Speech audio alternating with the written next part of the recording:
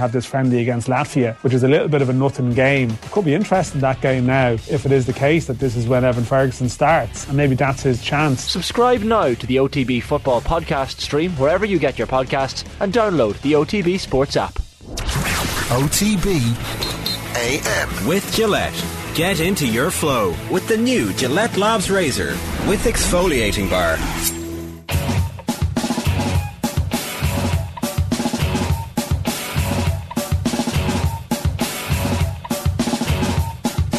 Alright, you're very welcome along. It's Monday morning and there's just too much to talk about. Kathleen's here. Kathleen, good morning to you. Good morning, guys.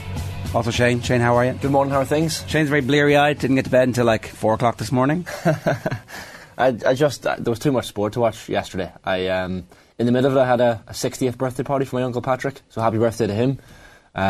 He's a middle-aged man in Lycra like yourself, Ger. I love the cycling, but in between all that, before, during and after, it was a day of total sport commitment. So there was of course the hurling final, the club final, the football club final. That went into Manchester United Arsenal. That went into the golf, the tail end of the golf, which went into bit of tennis. We had the Munster, the NFL last night, Munster. I watched the snooker as Mark Allen won. I mean, Jesus, I don't even know where to start. What day is it? It's Monday, isn't it? Monday. Yeah, Monday. Ridiculous. Meanwhile, Arsenal are the greatest football team of all time, Kathleen. Yeah, it's pretty brilliant, to have to say. I think Shane and I were talking before the show and saying, either of us probably would have taken a draw, but then when that goal went in at the very end, I was like, no, don't want this anymore. I want a solid win. It was such a good performance. It was the first time in a long time that I've watched Arsenal United play and been like, oh, this feels like there's grit. This feels like both teams are in it. This feels like both teams are really fighting for something that they haven't been for a long time. And I think it was the challenge that Arsenal needed as well, because there has been a lot of question marks over whether they can actually secure a title. And I think that match showed that they can. It showed, that they have the ability to actually come back after going down. It shows that they have the ability to stick in it until the 90th minute and get the important goals. So, yeah, Premier League champions. Gabriel Jesus down on the pitch celebrating afterwards. Not alone in his castle counting his money, properly involved and invested, and it just looks like they're very together. Yeah, and even if you look at, say, a player like Zinchenko, like when that goal went in the 90th minute, he was literally on his knees, like screaming to the heavens with delight. And that's a player that hasn't been at the club all that long, has clearly bought into everything Arteta is doing. And yeah, it's a great time to be an Arsenal supporter, I won't lie. Yeah, he seems to be the man. He's the one that's driving things forward, saying that we can do this and we're going to be capable of achieving great things. We'll talk about this. If you're an Arsenal fan, we'd love to hear from you. If you're a Man United fan, we'd love to hear from you. If you're a Glenn fan this morning, or, a fan of honesty, truth and decency, we'd love to hear from you. 087 9180 180 is the WhatsApp number. You can also leave a comment in the YouTube stream, youtube.com/off the ball. Make sure you hit subscribe on YouTube. That really helps us. And apart from that, you can leave a comment on Twitter. There's a gazillion different ways you can contact us these days across multiple platforms. So please do get involved. But at 7:33 this morning, here on OTBAM, it is time for the Gillette Labs Performance Rankings. That wasn't an All-Ireland winning performance. Probably should have won the game based on their second half performance. Is it a step too far to say it was the performance so far of the World Cup? Maybe not. OTBAM's Performance Rankings with Gillette. I'm scratching my head. That performances was just lacked that intensity. You're going to be like Michael Jordan this morning, I hope, right? And I took that personal, because about a year ago, it seems, you were like, oh, Glenn, All-Ireland champions, nail it, it's guaranteed. Mm-hmm. I don't even think they were club champions, county champions at that stage. Nope. Maybe they were, I don't know. It was way ahead of the times, Ger. I even had the clip ready to go yesterday. I was like, I'll better take out that clip for when Glenn win this evening.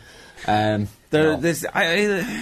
go on. Yeah. We start. Okay. How do we go? Who knows where we're going to start? Can I give a couple of honourable mentions first before we get into the red?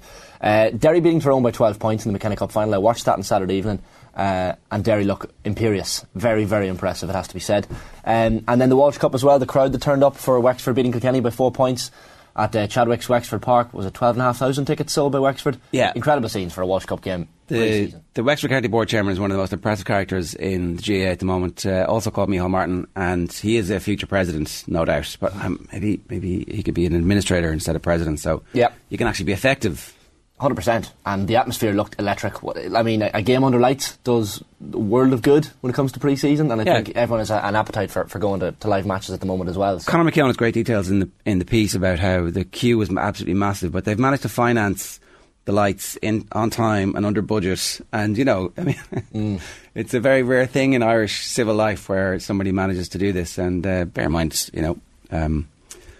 they haven't got the massive population advantages that many other counties have, but they've been organised properly in Wexford now for the last decade or so, and you're beginning to see the fruits of it. And the game was a classic. Fireworks, they hyped it up, they sold tickets before Christmas. It was like, oh yeah, that all makes sense. There's a template there.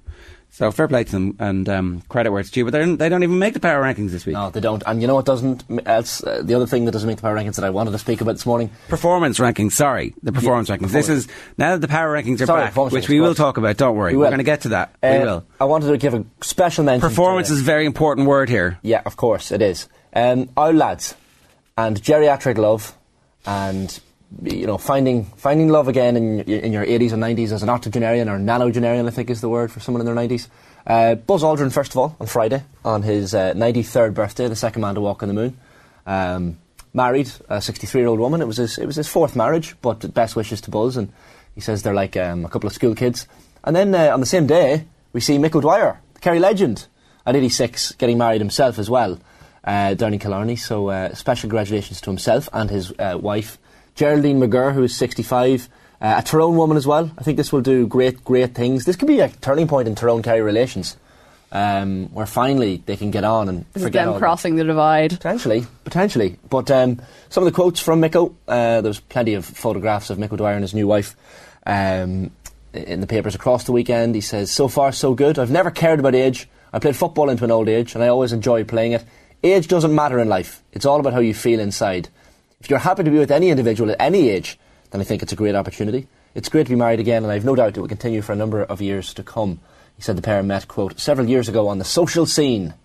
Described as a lovely woman. So yeah, you never know what's going to happen. He says, what is not to fall for with Micko? This is what Geraldine had to say. "We get on brilliantly. We bounce off one another quite well. I have no interest in sport, but we are great together." So, a bit of geriatric loving going on at the weekend. Caught my eye. Yeah. A friend of the show who may or may not want me to read it, he was like, I didn't have Tyrone down as number one in Micko's power rankings. Can we all now agree that even everybody in Kerry thinks Tyrone were the team of the decade in the noughties? Yeah. Are we getting... Yeah, I think there's a lot of respect for Tyrone down in Kerry. I heard the stories of Tyrone players getting clapped off the bus in Kerry for different league games over the years.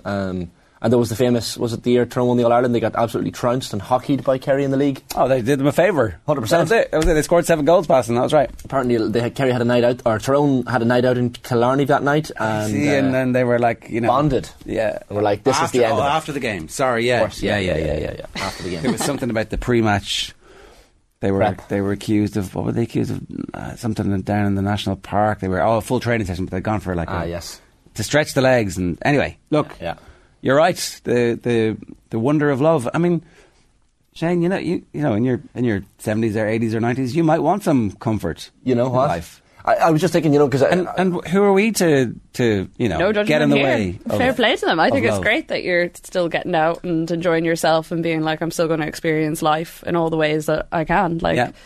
And would Buzz Aldrin be rich now, Shane? Would he? He'd be fairly well off. I think he makes about $600,000 a year. What? I only know this because his third wife, who he divorced in 2012, all these figures were released. Right. Because I think he either has to give 30 or 50% of the annual income to her and a number of other bits and bobs here and there. So the divorce was a little bit messy. Right. But he's found love again. Some boyo, in fairness. Some boyo, fair play to him. Some boyo. At 93, he still scuba dives and keeps in good look, nick. I mean... He does look great. Like, I haven't seen pictures of him in ages, and then when you mentioned it earlier, Shane, I looked him up and I was like, you wouldn't think he's that old. This is actually what you would have predicted for Buzz Lightyear in the years after he becomes a superhero, isn't it? It's like many wives, still scuba diving at 93, going strong, making the press, like just living. Follows the narrative. But apparently Edwin Aldrin is his actual name, but his little sister used to call him Buzzer instead of Brother when he was a kid, and Buzzer was shortened to Buzz, and that's why he's known as Buzz Aldrin, and hence Buzz Lightyear became a thing.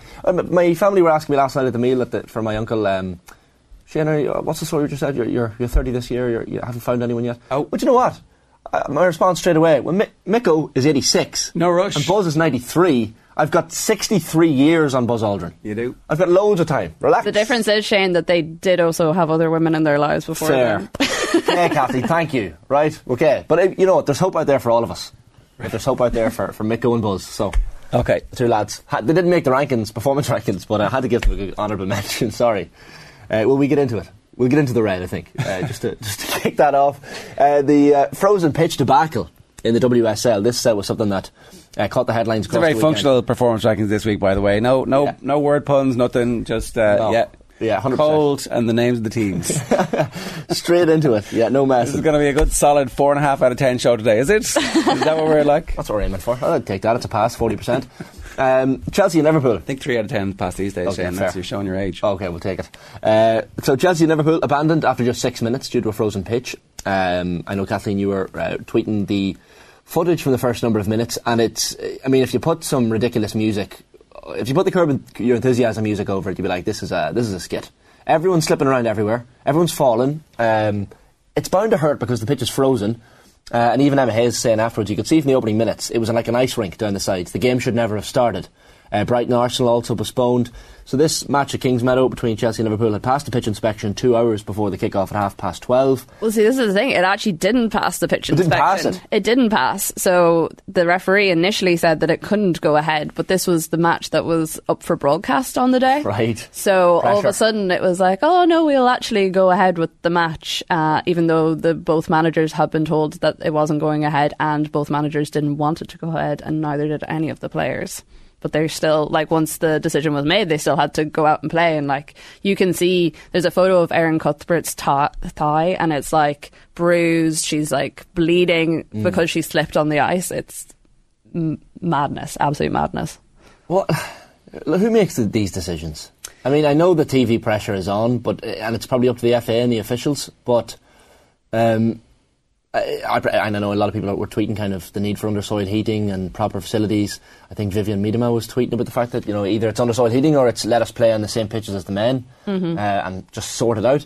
There's something, as far as women's football has come in both Ireland and England, to see this on a weekend with a game as big as this was quite surprising. It's also the fact as well that only 2 matches actually went ahead in the league over the weekend, because all the other games were called off as well for pitches being frozen. Arsenal-Brighton later that day was supposed to kick off at 7:15, called off about an hour beforehand. Fans had already travelled. Lotwoman Moy, who plays for Arsenal, actually left money behind a bar near the stadium for fans, and was she said, go have a cranberry and a bag of crisps on me, but I think there are a few pints from the pictures I saw of people tweeting from there. But, just stuff like that. It's ridiculous after England hosted the Euros, won the Euros, brought so much great attention to the game, that we have the majority of games not happening at a weekend because there's bad weather. As several players pointed out, they play in a cold country. It's not like they're in, sunny Spain where this happens once every couple of years. It's not even that cold. This isn't Norway, There should definitely be a fallback position. I don't know about moving into the massive stadiums yet. Is the atmosphere not crap in big stadiums when they're not full? As a fallback position, no problems. But don't all of the big clubs also have proper training pitches and facilities that are amazing? Yeah, well, I suppose a lot of those are not as suited to fans is kind of the only thing. Probably somewhere like Man City playing at the Academy Stadium, that's probably a good in-between, because, it's a big stadium, but it's still, accessible to fans, and it's not massive. It depends on the club. Arsenal have attracted crowds of 40,000 to the Emirates the 3 times they've played there this year, and the other one that they didn't attract as many to was the Champions League, and that was midweek, and they tend to be not as big turnouts anyway. So, there's arguments there for it either way. I think as a fallback position, if a stadium isn't being used, why not use it? Exactly, yeah. Or else, if you know that there's bad weather coming up, there needs to be more in place. There's no way they should have gone out on that pitch. It was literally an ice rink, and it's I don't know, maybe the manager should have said more, the club should have said more at the time, and just said, well, we're not putting our players in that sort of danger, especially when we look at the fact that like the majority of the top players in the game right now are out with like ligament injuries, knee injuries, all the sort of things that you're going to get from a slippy pitch. Well, the footage spoke 1,000 words, because Matt Beard, the Liverpool manager, I think it kept cutting to him, and it's like he's just there shaking his head for the entire duration of the 5.5, 6 minutes or whatever it was. And even Emma Hayes' comments, she was like, it wasn't playable at 9:30am, so they said to give it until 2 o'clock. There was a section that was quite hard, so they put blowers on it. They tested everywhere else. It wasn't too bad, but as soon as you take the covers off, as she says, it becomes a different situation. So the pitch was just completely not played. If it was Sunday League, it wouldn't have gone ahead because of all the slipping that was going on. All right. The other pitch we should talk about is Croker. Has come in from massive criticism from particularly the hurling fraternity, who said, this is unacceptable for the biggest club game of the year. We'll get to the situation at Croke Park in a moment, but okay, who else in the red? Yeah, we're going to put Frank Lampard and Everton in the red. I think, unfortunately for Frank Lampard, he's been in the red quite a bit of late, and rightly so. Now, he fronted up in his post-match interview, as managers tend to do in this scenario. Says he absolutely does not fear being sacked after his side were beaten 2-0 by West Ham in the league on the weekend. Jared Bowen with the 2 goals for West Ham in that one. So Everton without a win in the top flight since October, and stuck in a relegation battle in 19th position. Not a good morning to be waking up if you're an Irish Toffee fan this morning. 6 defeats and 2 draws on this current run of form. Lampard's longest winless run as a manager in league competition, which is really, really poor. But it was so interesting that he's coming out afterwards saying, I don't fear the sack. Maybe he's going to say that regardless. Farhad Moshiri kind of doorstepped by the Sky Sports reporters after the game, and he was saying, it's not my decision. I don't know whose decision it is, but he would have to feel like he's close to the sack. Like, that was Moshiri's first time at a match, I think, in 14 months, watching the team. Not a great sign, though, is it? It's no. like, oh, hello. Yeah, which is strange. Oh, hello, Grim Reaper. Oh, look, what? Yeah. Oh, it's a white horse, is it? I think Lampard came out afterwards and was like, I'm used to, managers and owners, or owners not coming to see us play. That was the same at Chelsea. Owners didn't see me play for quite some time for the 18 months or so I was there. But, I mean, this per run of form, you'd imagine, will spell the end. They're out of the FA Cup. They're out of the League Cup. It's not like they have a trophy to kind of fall back on and have some sort of hope. Arsenal up next. I mean, come on, like, what are you going to do if you're the Everton board? And I know that the fans are quite supportive of Lampard, considering the results. They know and they feel that this is the board's problem. It's not necessarily Frank Lampard's issue. There probably needs to be a massive overhaul of players at Everton. It's just kind of come to the end of an era, of a cycle, as things tend to do, a bit like Liverpool, but maybe worse. But 1 point from the last 7 league games. I mean, 3 wins from 15. It's just not good. I think I'd be surprised. I'm hearing Duncan Ferguson's name this morning being heavily linked. I feel like he comes up every time, though. He does, there's doesn't a change. Big Dunk, yeah. Has he not got a job? He's been out of work since he left. Oh, right. I thought he had a... Yeah, he didn't pick up any work, but maybe that speaks volumes. Wayne Rooney will no doubt be in and amongst it. Sean Dyche, you'd imagine, as well. I think Pochettino will be holding out for the Spurs gig when it comes up at the end of the season, no doubt. Pochettino. I know. Like, there's delusional, and then there's like, Pochettino might take the Everton gig. You never know. Everton are going to find it very hard to find a credible manager. I mean, I guess you go in and you think, okay, well, if we go down and I get fired, I'm going to get paid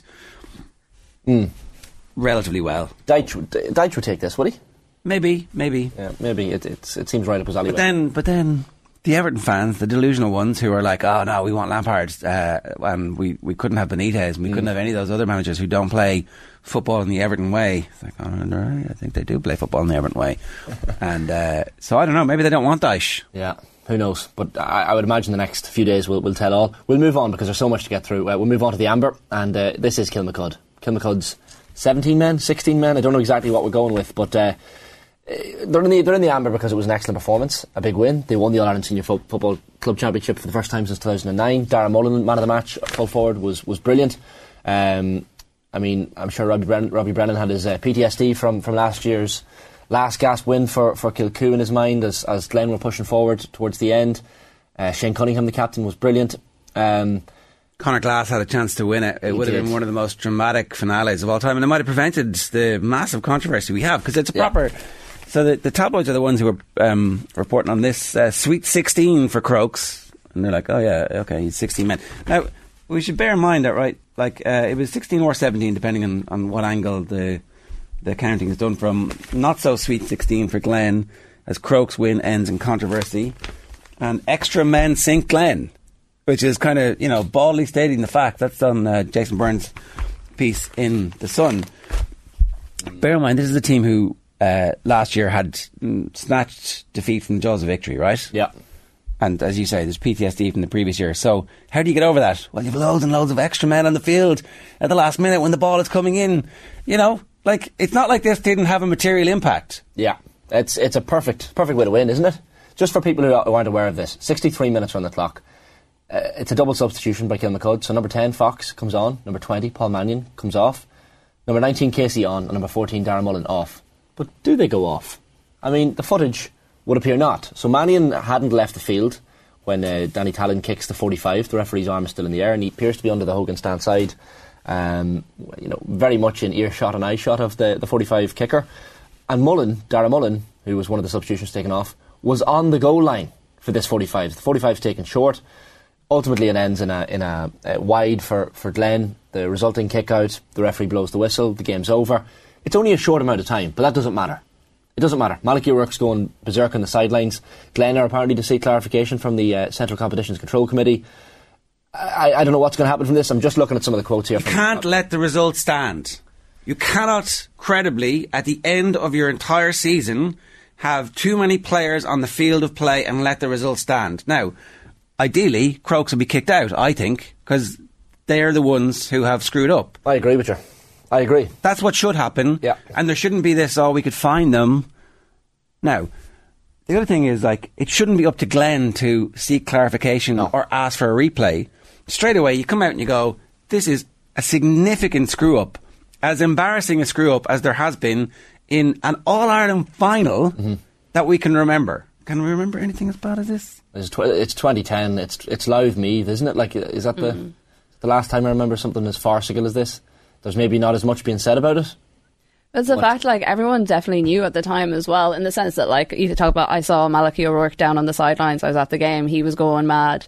The Kilmacud background staff as well, they were also, like, gesturing the guys to get off because they could see that the ref on the side was getting annoyed at the fact that they weren't coming off. So it's like, now they're talking today and they're like, oh, the lads were just time wasting, then they're doing it with knowledge. This is the thing. It certainly looked, they were gesturing at players to come off the pitch. Like, I saw that from the side. So how is this not... I was in the Hogan stand. How is this not cheating? How is this not an egregious example of cheating, right? Like, what we do, we'll have extra men on the field of play. Oh, it's gamesmanship. It's not. It's not gamesmanship. It's worse like, than that. In the last moment of the game, you have more players than you're allowed to have on the field. It's a 15-a-side game and they had more players than that on. You can't let the result stand. No. You cannot let it stand. Alternatively, you let it stand and there's a fine, and then next year, when there's like a free to win a game, you just send on the whole team, subs and all. Just pitch invasion. Like, what are you going to do? Oh, the game's over now. Sorry. Result on the field is, we don't know what to do. Yeah. Like, you can't let the result stand. And it should not be up to Glen, but if it is up to Glen to make some noise, then they've got to get out and make that noise and not be seen as like bad losers, because they're not being bad losers. There's a ball landing. Sure, we saw it in the semi-final. Yeah. Crokes were like, oh my God, what's going to happen here? A 6-point lead becomes like having to catch the ball under their own goal line in the very last second of the game to prevent it from going to extra time. So it clearly mattered. It clearly has an impact, a material impact on the result of the game. So I think if Crokes have any sense here, they're like straight out going, okay, replay, lads. Because, get ahead of it. The worst outcome. A fine for Crokes. I mean, it would be absolutely meaningless. The thing with Glen as well is that, like, I don't think anyone believes that this is how they would want to win the championship at all. And, like, I could see from, like, Malachy O'Rourke's side, if he's just like, look, that's not what I want. But it's like you're saying, this is about the integrity of the game. It's actually, it almost goes beyond them winning a club championship. It goes beyond winning a game. This is about the integrity of what happened on the pitch and the fact that Kilmacud cheated. Malachi's comments are along those lines. He said afterwards he's not in favour of objecting. He says, I can't speak for the club or anything else, but I don't think that's how the club operates. He's too nice in that regard, Malachi, on this situation. The chairman, though, is coming out stronger. Yeah, he says, look, made aware. Yeah, I mean, I think that I think that there's this you can't be seen to be given out in the GAA. It's like, well, I mean, this what? Just play by the rules. Yeah. Have the rules be the rules, and then have that be the situation that everybody knows is going to be followed. Well, here's what the rules say. So Colin Keys is reporting on the rules this morning. So under the rules of specification and control 6.44BI in part 1 of the official guide, the award of a game to the opposing team, a replay or a fine is the suite of penalty options for a team that breaches the regulations regarding an excessive number of their players on the field at one time. So this can come from a, quote, proven objection or a, quote, inquiry of the committee in charge, which in this case is the CCCC. And Colin goes on to say it's not as black and white as it once was, with a depending on circumstances clause, now giving some latitude as to the extent of the penalty. So the onus appears to be, for some reason, as Colin is reporting, on Glenn. That's ridiculous. Like the CCCC can still weigh up what's gone on here and determine if there was an advantage to Darren Mullen being on the line. But of course it's an advantage because it's an extra man in the eye line of the Glenn players. It has a massive knock-on impact. I'm sorry, it has a massive knock-on impact in that last second. Maybe they would have floated the ball into the like instead of taking it short and doing what they did, which by the way was either incredibly creative or a complete accident, but also flashes just wide, and then the keeper wouldn't have been safe to go, okay, that's gone wide because I know where I am. Like, it has a massive knock-on impact. I'm not saying that they would have won. No, of course not. No one is saying that, but it doesn't matter. No, it doesn't matter. It's like the famous Offaly game when the Offaly fans came out and sat down in the field of play. I don't think they were going to beat Clare that day, to be honest. No. But we don't know. We don't know is the thing. You can't tell. Now, there's a comment here I just wanted to get to about, where is it? Fergus Keogh says, it's not cheating if the Crokes management were calling the players off, but the ref let play go on with too many players on the pitch. It's crap officiating. That's right. It's always the official's fault. It's never our job to know the rules and make sure that the players are off. It's always somebody else's fault.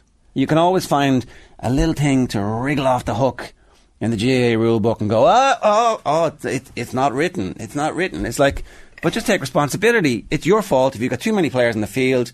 You have to carry the consequences for that, and the consequences should be serious because it's an All-Ireland final. Yeah. It's the end of the season. These guys have literally been training. This is like the longest competition of all time. We talk about often the GAA not learning from past mistakes, right? There's a comment in here from Sean on the YouTube. Navan O'Mahony's played an extra sub in Meath Championship semi-final against Dunboyne in 2005 and were kicked out. I've got an article open here from The Independent in 2005. So Dunboyne Clubs and Peters have lodged an objection over Navan O'Mahony's alleged use of 4 substitutes during extra time of last Sunday's Meath Senior Football Championship semi-final.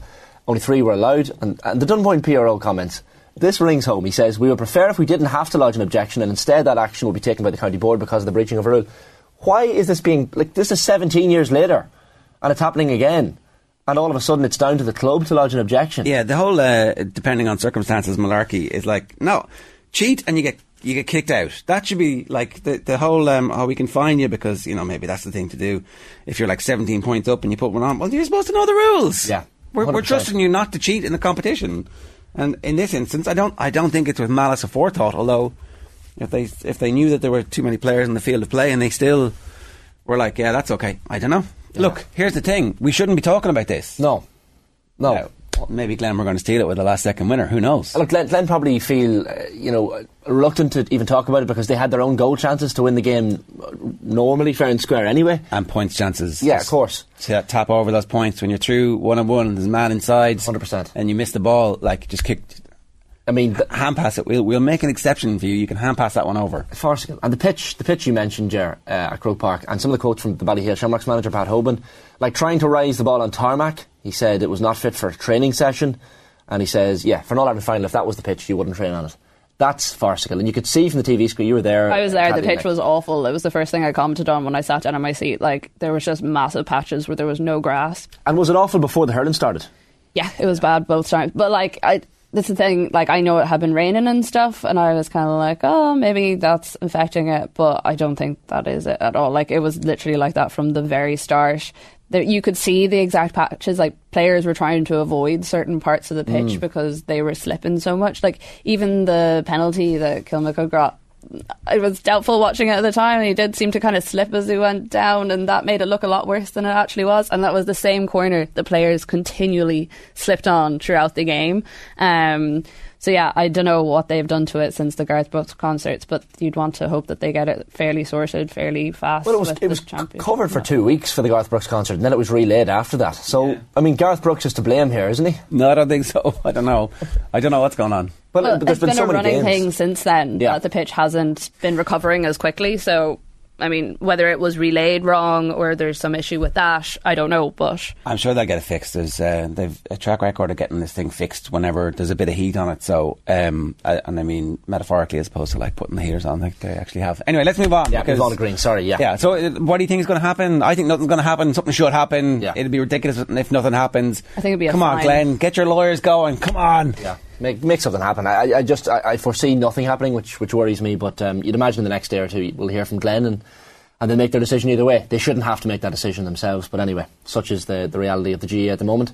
In the green, Kathleen will be loving this. Arsenal.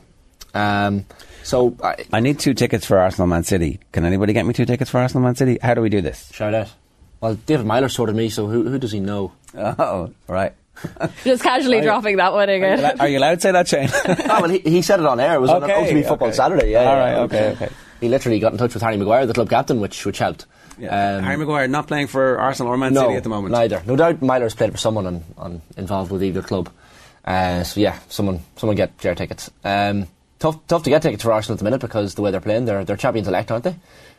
I think Gary Neville in commentary said it was a retro feel to the game yesterday. Yeah, that was a good line. It really was. I mean, I thoroughly enjoyed it. As a United fan, it kind of had the Keane... You could feel the ghosts of Keane and Vieira and Ljungberg and all these lads.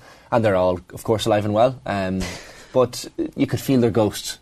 It felt like it was at Highbury. Hello, Freddie. Hello, Thierry. Yeah, all the lads. It didn't feel like an Emirates game. It truly felt like this was Highbury. And this was 2005 or 1998 for the previous generation.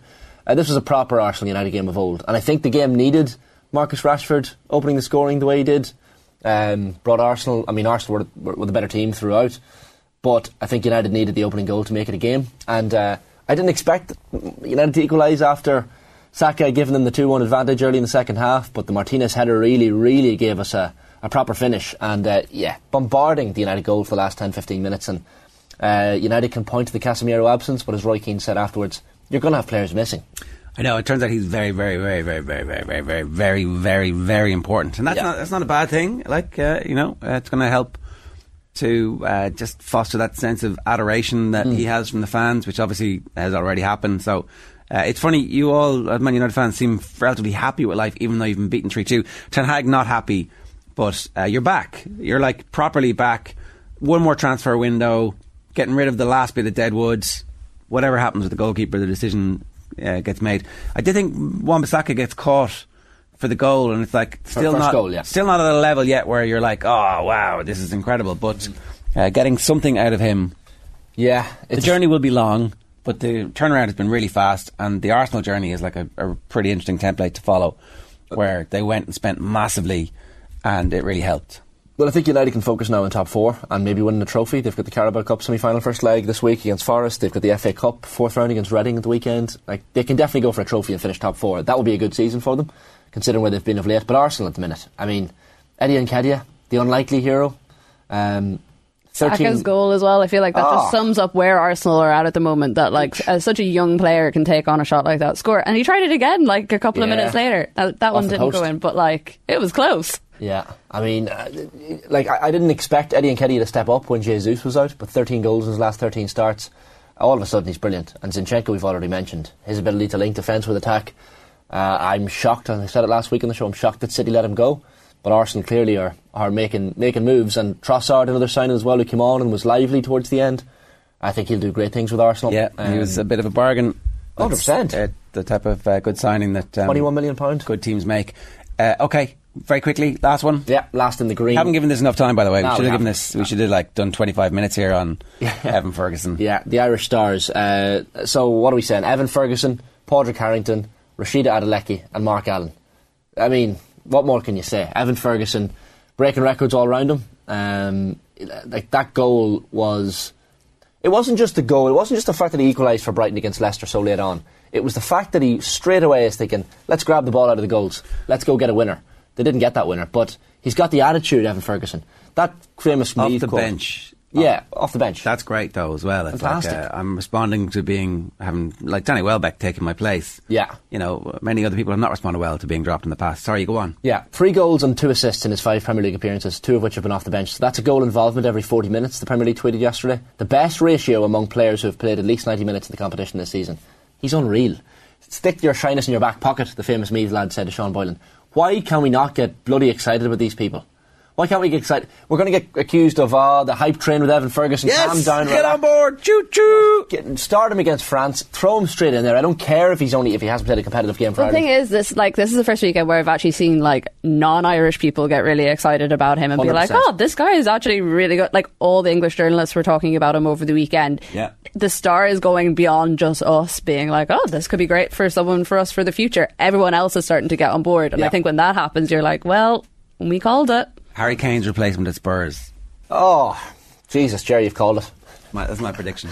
But whatever Roberto De Zerbi is doing with him at the moment, stick there. You're 18, Evan, you've got a bit of time, but we're going to get excited about you. Yeah, Rashid Adeleke as well. Let's get excited about Rashid Adeleke. First run of the season, mid-season training, and smashes their own record. Yeah.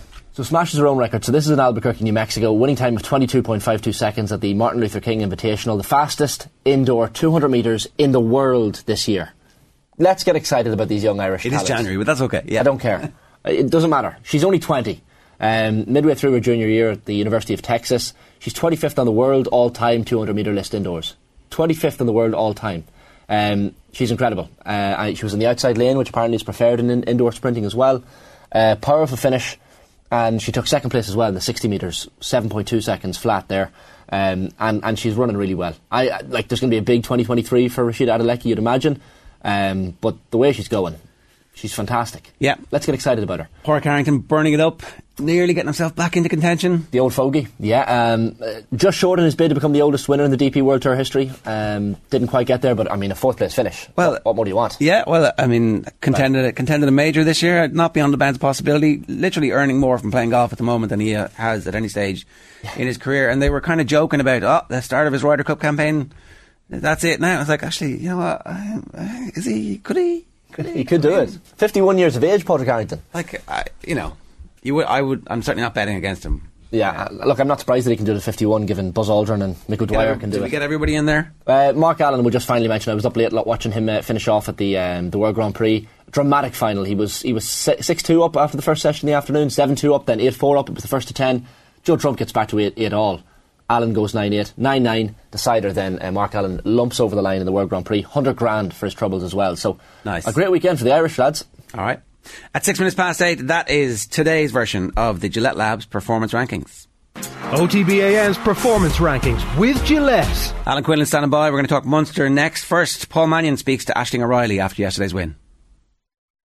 Yeah, after the heartache of last year against Kilcoo, it was in the dying minutes that they got a goal and they got to climb the Hogan step stands, and this year it was used, and it could have been it all different with Conor Glass's goal went in, but as you said, Conor Ferris, he got a fingertip to it in the end. I know, yeah, I was just saying to him there, I was like, as a forward, you'd be daydreaming or dreaming about like sticking one in the top corner or spinning one over from distance for the winner, and for a goalkeeper, that's the equivalent, pulling off a fingertip save in the dying moments. And we were just so happy for him. Like Baggio, our manager, today in the dressing room was saying, he was like, Conor, you're going to win us the All Ireland today.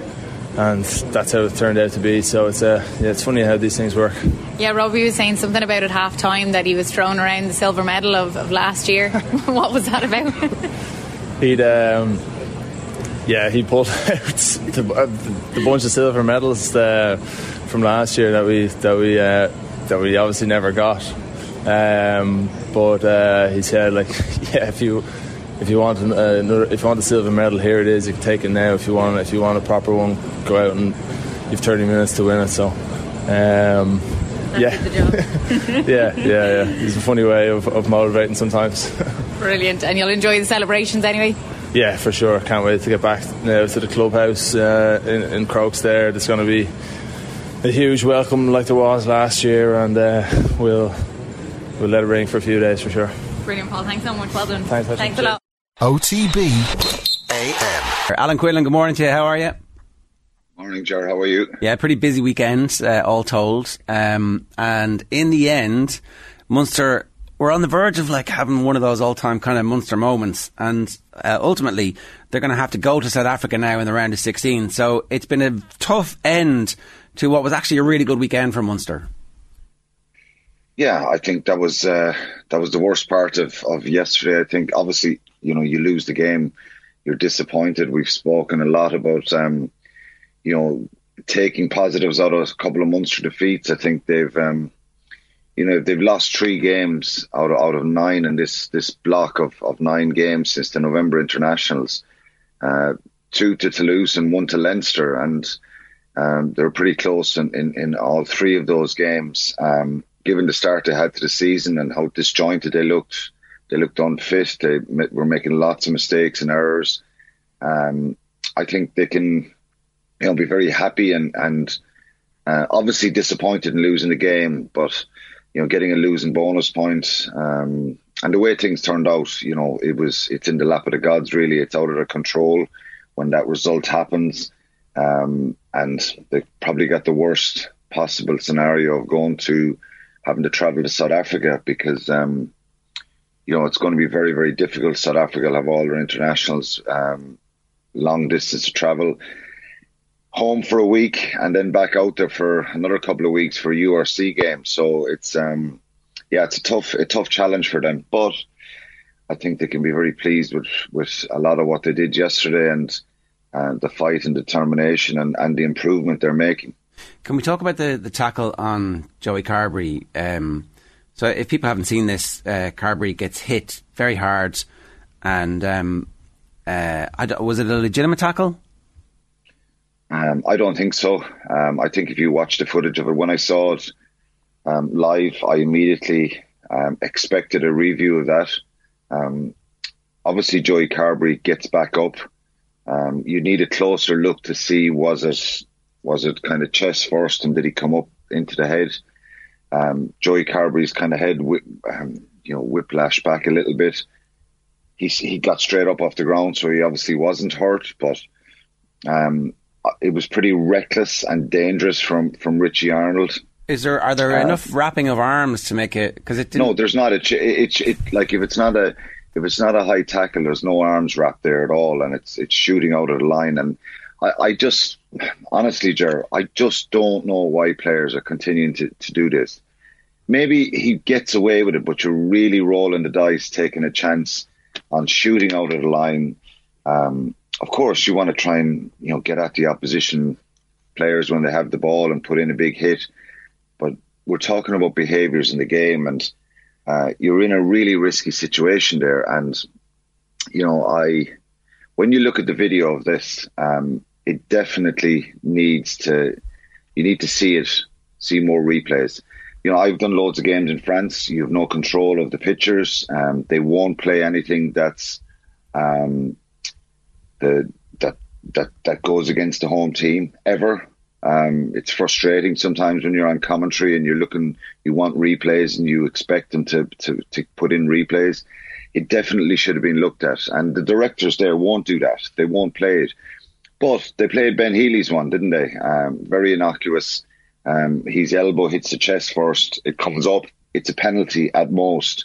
It's a really, really harsh yellow card. I just don't know what the TMO... Okay, there's an argument to say that the TMO looked at the Richie Arnold tackle and thought it was fine. But when you watch the replay of it, it's very, very difficult to look at that and not be really concerned about the contact where it was, the lack of no arms. And given everything that's going on in the game, it'd be really... I think it's really poor. It's very, very high tackle. It's right up at the top of the chest. I presume he doesn't hit the neck or the head area of Joey Carbery, but he's leading with his head, and it should have been looked at by the referee. Yeah. Rowan Kitt, the TMO, should at least say to the referee, have a look at this, and then they look at it, get some different angles, and say, oh wow, it's okay, because sometimes these tackles are actually they look worse in real time, and they're just about below the line of getting penalised. So if anybody's maybe missed that it, was the case. The footage is you can actually see it on the Heineken Champions Cup Twitter feeds. They were highlighting the exciting rugby at the weekend, and that tackle. Do you think it looked risky? I think when you slow it down, it doesn't. But when you see it in real time, you're like, oh, it looks like he's off the air, hurtling through the air. Well, it deserved a second look at it deserved a look, I think, publicly to have a look at it. But look, maybe it was okay. Joey Carbery, maybe he didn't get hit in the face, which the indications would be that was the case because he got back up. But I just think when you see Ben Healy's one and that getting replayed, that's definitely true. Like Carbery plays well afterwards, after the tackle, and is involved in one of the best Munster tries we've seen in a long time. That actually gives him the lead at around the 50th minute, and then they take him off after that, or fairly soon after that. So is that a preordained change with Healy, do you think, or was there a bit of wear and tear? Because he actually, when he's making the crossfield kick for the try that Munster score, he also ships another heavy tackle. Was it just too much punishment, or was it a tactical thing? It's probably a mixture. I don't know, because I think when the coaches talk about that, I'm sure they'll be asked this week. I think it was a bit of wear and tear. I think it's a bit of the physicality of the whole game. He got some heavy tackles, and I think Munster have kind of stuck to the principle of kind of emptying their bench, and sometimes some of the changes are kind of going, well, God, I'm not sure if I'd make that change yet, but they believe that that's working for them, and it's freshening things up, and the players coming off the bench are bringing that bit of energy. So I think he at times he looked a little bit lethargic and kind of just a little bit standoffish. Other times he looked really good. I think it's a really tough time for Joey Carbery. Mentally, it's hard, and Toulouse's line speed was phenomenal yesterday. And it was always, I said this last week, it was always difficult. When you get dropped off an Irish squad and you go back and play with your province, you think, I just get back playing, get a big performance, move forward. But, you go to Toulouse on Sunday and you're thinking it's very, very difficult situation. But, I think he did well. Yeah. I think the missed kicks were very, very surprising. And even the kick he got. So I'm not really sure what was going on there, and I'm sure people are the same. Those two missed kicks were really uncharacteristic. Well, maybe he's feeling the effects of that giant hit. That's possible. Maybe. So just to talk briefly about the 10s, where we have it up here. The Ireland selectors were at the Leinster game on Saturday. Certainly the head coach and Mike Catt were both there. And Ross Byrne has a relatively straightforward game. Again, misses some kicks that you would expect him to make. Has one fairly egregious inside his own 22 crossfield kick that Racing managed to snaffle, and you're like, it's almost as if all of a sudden there's just a little bit of extra pressure on, and he wasn't as flawless as he normally is, but then the rest of the team weren't as flawless as they normally are either. So I don't know, is there anything in that, anything that we should read into? Not really. I think obviously with what's happened with Ross Byrne now, his performances are going to be looked at with a fine-tooth comb, and people are going to question certain things, and we're all kind of much more conscious now that he's back in the Irish squad. People will try and look for weaknesses, but look, I think he's a very astute player. He's very rock solid in what he does. I think it was more of a probably team misfiring a little bit early in that game, and that first half there was some mistakes. Leinster may be looking around for certain players who have played so well this year in the competition to give them a bit of spark. They're up against a side probably who are really fighting for their lives. They're a very physical side, Racing, and they made it difficult. So a combination of that, a few errors. But if you're a halfback and you're going to handle the ball 50, 60, 70 times in a game, there's going to be some mistakes. I think you want to try and eradicate them and do most things well. So he had a couple of little things that didn't go according to plan. He didn't execute perfectly. The crossfield kick is, it's just an inaccuracy. I wouldn't read too much into it, but Leinster turned it around. I think he's. I wouldn't be too concerned or worried about that. I think Ross Byrne mentally will be in a good place now going into Irish camp this week. We've had a lot of negativity, Alan, in conversations in recent months around Munster, and yet does there appear to be a bit of light at the end of the Graham Rowntree tunnel? Because even defensively yesterday, they looked, without the ball, reasonably good. It speaks volumes for the work Dennis Leamy is doing, for example. Well, it speaks volumes, Shane, for what the players are doing themselves as well, and the coaches who've come in. I think it's a very difficult situation, and Munster are still short a number of players to start winning big games in Europe and be contenders for the competition. But I think what we've seen in particularly in these block of fixtures, these 9 fixtures, I think you've seen far more positives than negatives. Some of the decision making at times, yes, can it be better? But they're now a good side to watch. I know you don't win trophies, being a good side to watch and still losing games. And I've said that about Connacht for a number of years under Andy Friend. They're a great side to watch, but would Connacht fans prefer them to be a bit bland in viewing and be winning matches and squeezing the life out of opposition? Sometimes, yes, maybe. But I think Munster are doing a lot of stuff right here. They're down in a lot of power. Dogbo is missing Thomas Ahern, Fineen Wycherley, R.G. Snyman, obviously, but adding him into the mix that he's missing, we know that for a long time. But their reserves have been kind of stretched a little bit. They're a little bit short in the front row with more depth. But I just think the way they're playing and to see Fekitoa come off the bench, I think that's good for him. That's good for Munster yesterday. They're missing a bit of out-and-out gas and a bit of an X-factor player in that back line. When do you think Snyman's going to actually see the field, or what's the? Well, I think the talk is February. For those URC games in February, that there's a real good chance that he's going to be involved for them. So that'd be a massive boost for him, and to have him in that run of. I think their focus has to totally switch now, which is stating the obvious to URC, because. Getting into the Champions Cup next year, getting a crack in at the playoffs in the URC is really important. And I think then they can look back and say, well, it's like qualifying for the Champions League in soccer and the Premiership.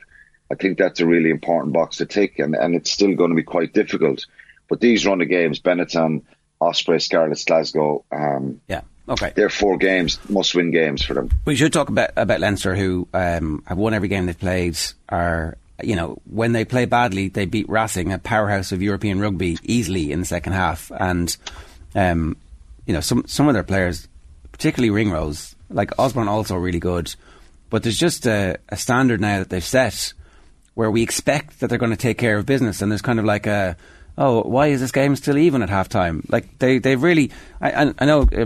Cian Tracy's writing today saying that actually there is problems. 2 games in a row, the defensive line out maul, 2 penalty tries last week and a try off it this week, and the scrum has creaked.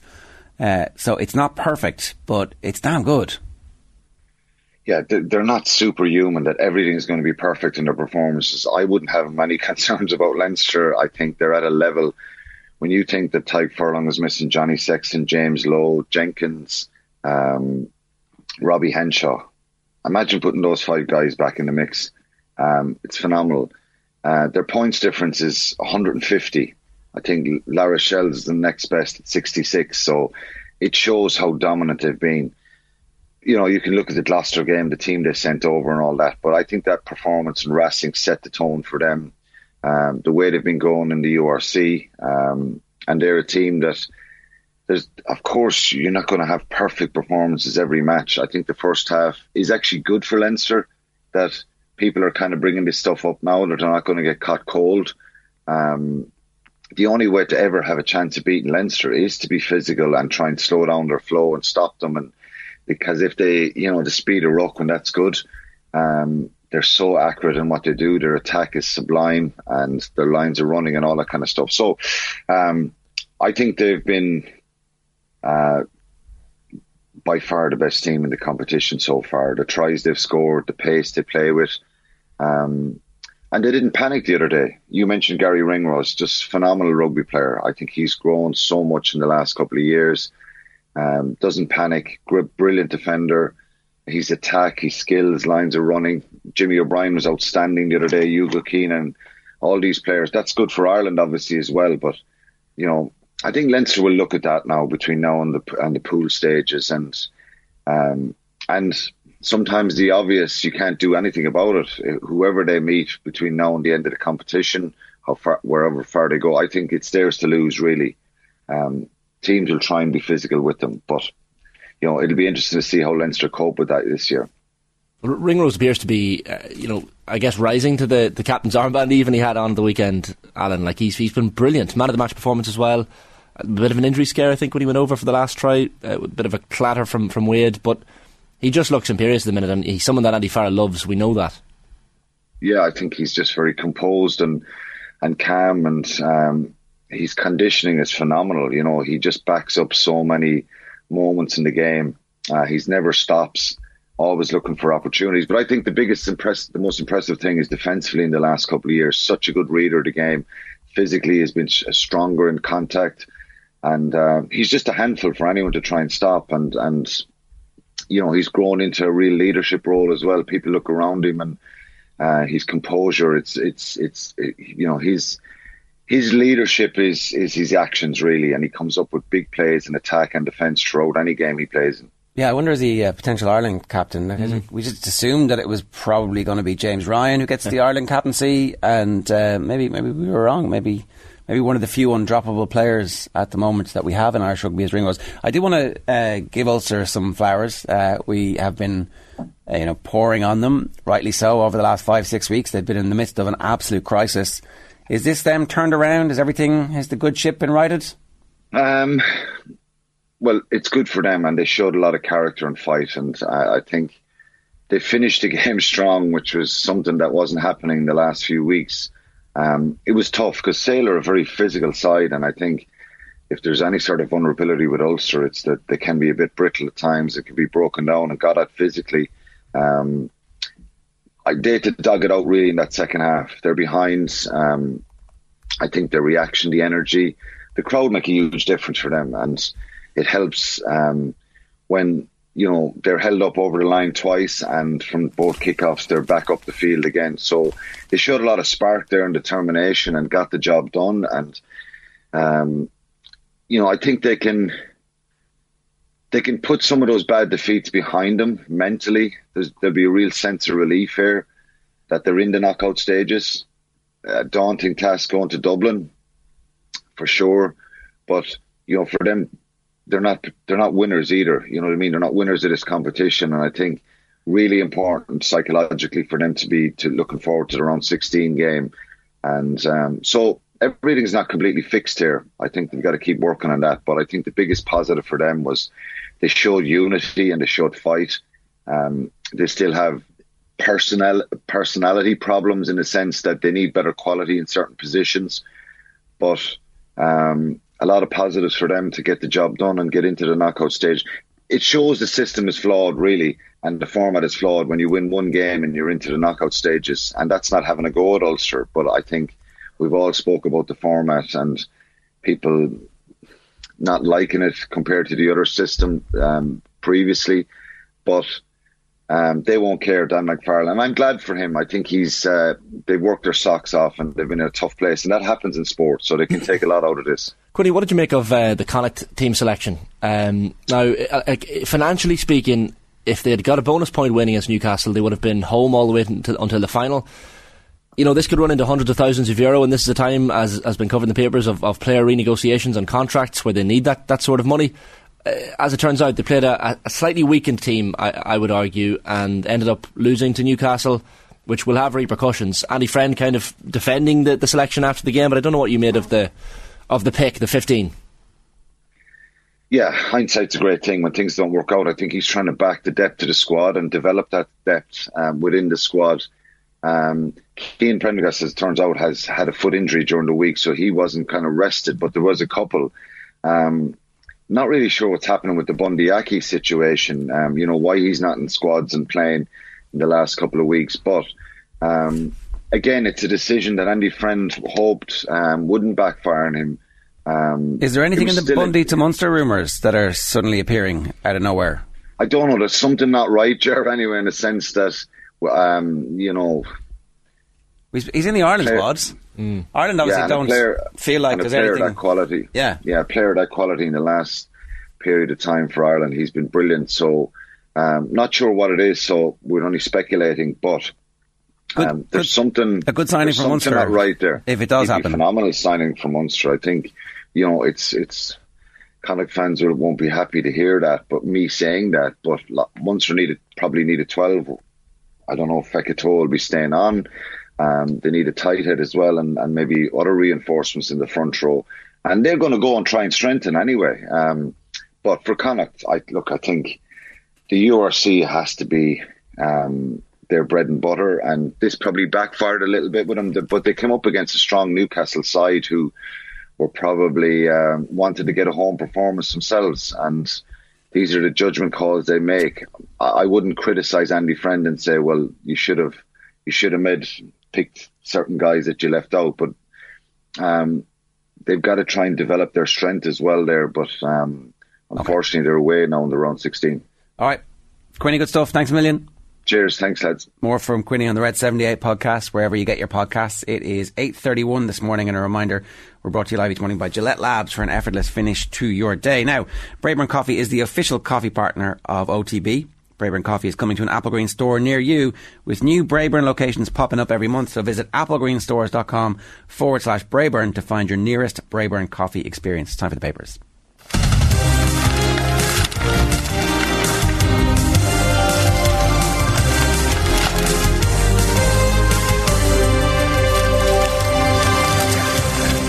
What? It's so serious, but I love it. News at 10 with Ger Gilroy. Right. Catch us if you can. Enkedia winner sees off United, Arsenal 3, Man United 2. Sweet 16 for Crokes. Will it always be tarnished? Will they ever really be able to enjoy themselves, these asterisk, Crokes? Massive asterisk. Yeah. Was it's not 17? The headlines wouldn't be as good with 17, but no, 16 we're going with. It might have been 17. Yeah, well, Man United was over there towards that touchline, but certainly Darren Mullen was on the goal line, so it was definitely a bittersweet 16. This isn't going to go away. It's not going to go away. It could easily go away. Glenn could just say, "Look, on the pitch." If they and that would be the end of it. It shouldn't be. It shouldn't be up to them. We know that. Well, I don't know. What do you think out there? You can leave a comment in the YouTube stream. Unstoppable Gunners is the front of the Daily Telegraph this morning. Leaders at 50 points with just half the season gone. Can anybody halt Arsenal's title march? It will be an all-time choke job if they lose. Oh yeah. It will be an Arsenal job. I mean, it might not be. There might be the possibility that maybe City reel off the 16 in a row that we've been talking about for the last while, but Erling Haaland is good at football again after a couple of weeks where he was bad at football. Yeah. No, he's scored 100 goals in a week. Did someone say yesterday he's got 25 Premier League goals already this season? Is that it not in all competitions? Was it? My brother said in Premier League, so if my brother's listening and you're wrong, then you're wrong. Good that you researched that before bringing it to air. Exactly. My research is listening to my brother talk at 11:30 at night as the second NFL game is starting. Just as you start to snooze off. Exactly, yeah, 100%. Well, we could... He does have 25 goals in the Premier League. There you go. Numbers up. Crokes had 17 men on the pitch in frantic finale, says Philip Lanigan. I mean, it's a slight advantage to have two extra men running around, running interference on the free kicks. Farcical. Absolutely farcical. The YouTube comments are already coming in. Someone says the extra man had no influence. Glenn wanted to get on with it, but referee should have blown the whistle and held the game till the correct players were on the pitch. Simple. Other people aren't quite as easygoing. I don't know. Tapping the wrist. Is that what they're going to get? Don't know. I don't know. Munster heading into the Sharks' mouth, so down to Durban. The Sharks have Springbok stars such as Sia Khaleesi, Eben Etzebeth and Lucanio Am on their panel, and so that'll be a good game. 100%. I mean, I'm sure they would have preferred not to have that trip on the horizon, but so be it. Steady Eddie is the exciting headline in the back of the Guardian this morning. Arteta warns Gunners are not at City level yet. Which City Arsenal game were you looking tickets for? The league game. Okay, so because someone has commented, James McCullough. Hi Jerry, I can sort you out 2 adults, 2 children tickets for City v Arsenal this coming Friday if you want them. Oh, that would have been great if it was that game that I was looking for. Sorry, I should have specified. It's the league game. Yeah. Ed Devil and Enkedia at the double to halt United title charge. Arteta joy as Gunners race to their fastest 50 points. Arteta's antics, which obviously, what's his name, had been on before everybody else, has now become a thing. Is Arteta Ten Hag going to become Fergie Wenger? It won't quite have the same lustre, but I think it could become, because I feel like Ten Hag's going to be there for some time. Ten Hag's nasty enough, isn't he? Yeah, he can be. I saw a great clip on TikTok at the weekend of a 13-year-old Ten Hag talking to Johan Cruyff on a Dutch chat show. Oh, right. And Cruyff is just sitting there looking for advice off all these kids, and Ten Hag very seriously says to him, I don't think you should shout at young players. They need to be matured and looked after, and it was so beyond his years for the 13-year-old Ten Hag. Must get the clip out. Extra men sink Glen is the headline on the back of the Sun. 17 on field for Crokes and win. Glen want answers after Kilmacud appeared to finish yesterday's All-Ireland Club final with 2 extra players on the pitch. And not because of red cards, which you might expect as a team from the north. They traditionally come down and get a bunch of red cards as they lose their heads in the finals. They're not from Tyrone, they're from Derry. Sorry, Derry. I was incorrect. I was stereotyping. The Incredibles 2-goal Eddie fires extraordinary gunners to win over United in old school thriller, says Mirror Sport, and not so sweet 16 for Glen as Crokes win ends in controversy. And all hail Ballyhale, in fairness, come back from losing last year's final in heartbreaking circumstances to win, and it was the same. It's like a great narrative, and I think that's the story that they've gone for in the front of the Irish Times this morning. Kilmacud and Ballyhale find redemption in final victories. They're not going as heavy on the is that the city final? Is it the final? It might not be. Dunloy had a free to bring it back to 3 points with the last minute just before the end of injury time, and I was thinking, okay, Dunloy can get a goal here. But then, of course, Ballyhale string off 3 or 4 points on the trot to win by 7. I think the bookies had the spread at 7, so they got that fairly right in the Ballyhale Dunloy game. But fair play to Dunloy, what a run! Even beating St Thomas's in the semi-final, they can be pretty proud of themselves as they head back up to Antrim. So there you go. No, I didn't mention the 17 there. And catch it if you can. Hat-trick hero. Erling Haaland. Hat-trick hero. Michael Collins, not either the astronaut or the revolutionary leader, says on YouTube, is Ger dreaming of a 49ers Super Bowl win? Eagles 2.5 point favourites. They should be 2 great championship games. I think the Eagles were unbelievable against the Giants. Now, it turns out the Giants are pretty shit. Crap, I don't know if people were watching that game the other night, but and then also Joe Burrow.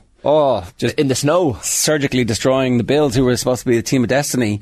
After what happened to Damar Hamlin, it turns out sport doesn't really care about all those. Bit of disrespect to the Bengals not being favourites for that game, given they were in the Super Bowl last year, isn't it? Well, the Bills have been absolutely sensational all year, and the Bengals were grand the previous week, not great. So. First time in a long time, I think the AFC Championship game is the same 2 years in a row. Chiefs Bengals, so that's going to be interesting. The other thing is Patrick Mahomes has a high ankle sprain. I don't know if everybody saw this, but sorry, I don't know.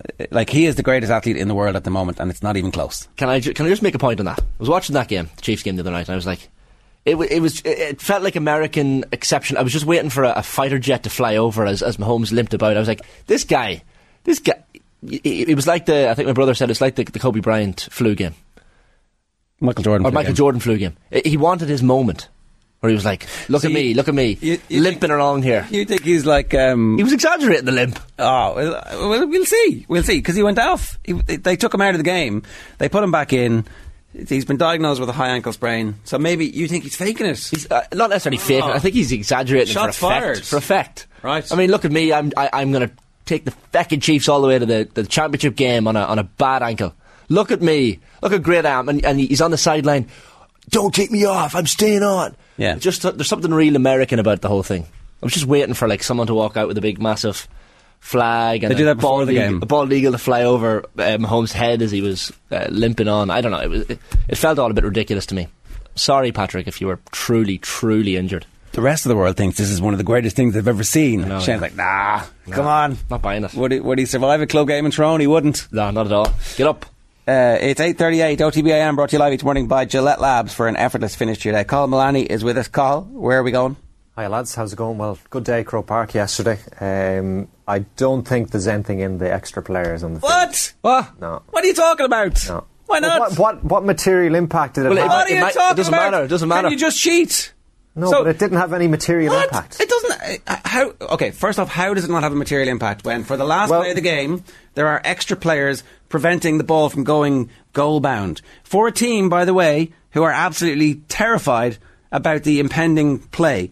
Final play of the game, their dreams, their whole thing. All year they've been talking about being losers. and all of a sudden they have an extra man on the field helping them to win the game. What's your club in Sligo?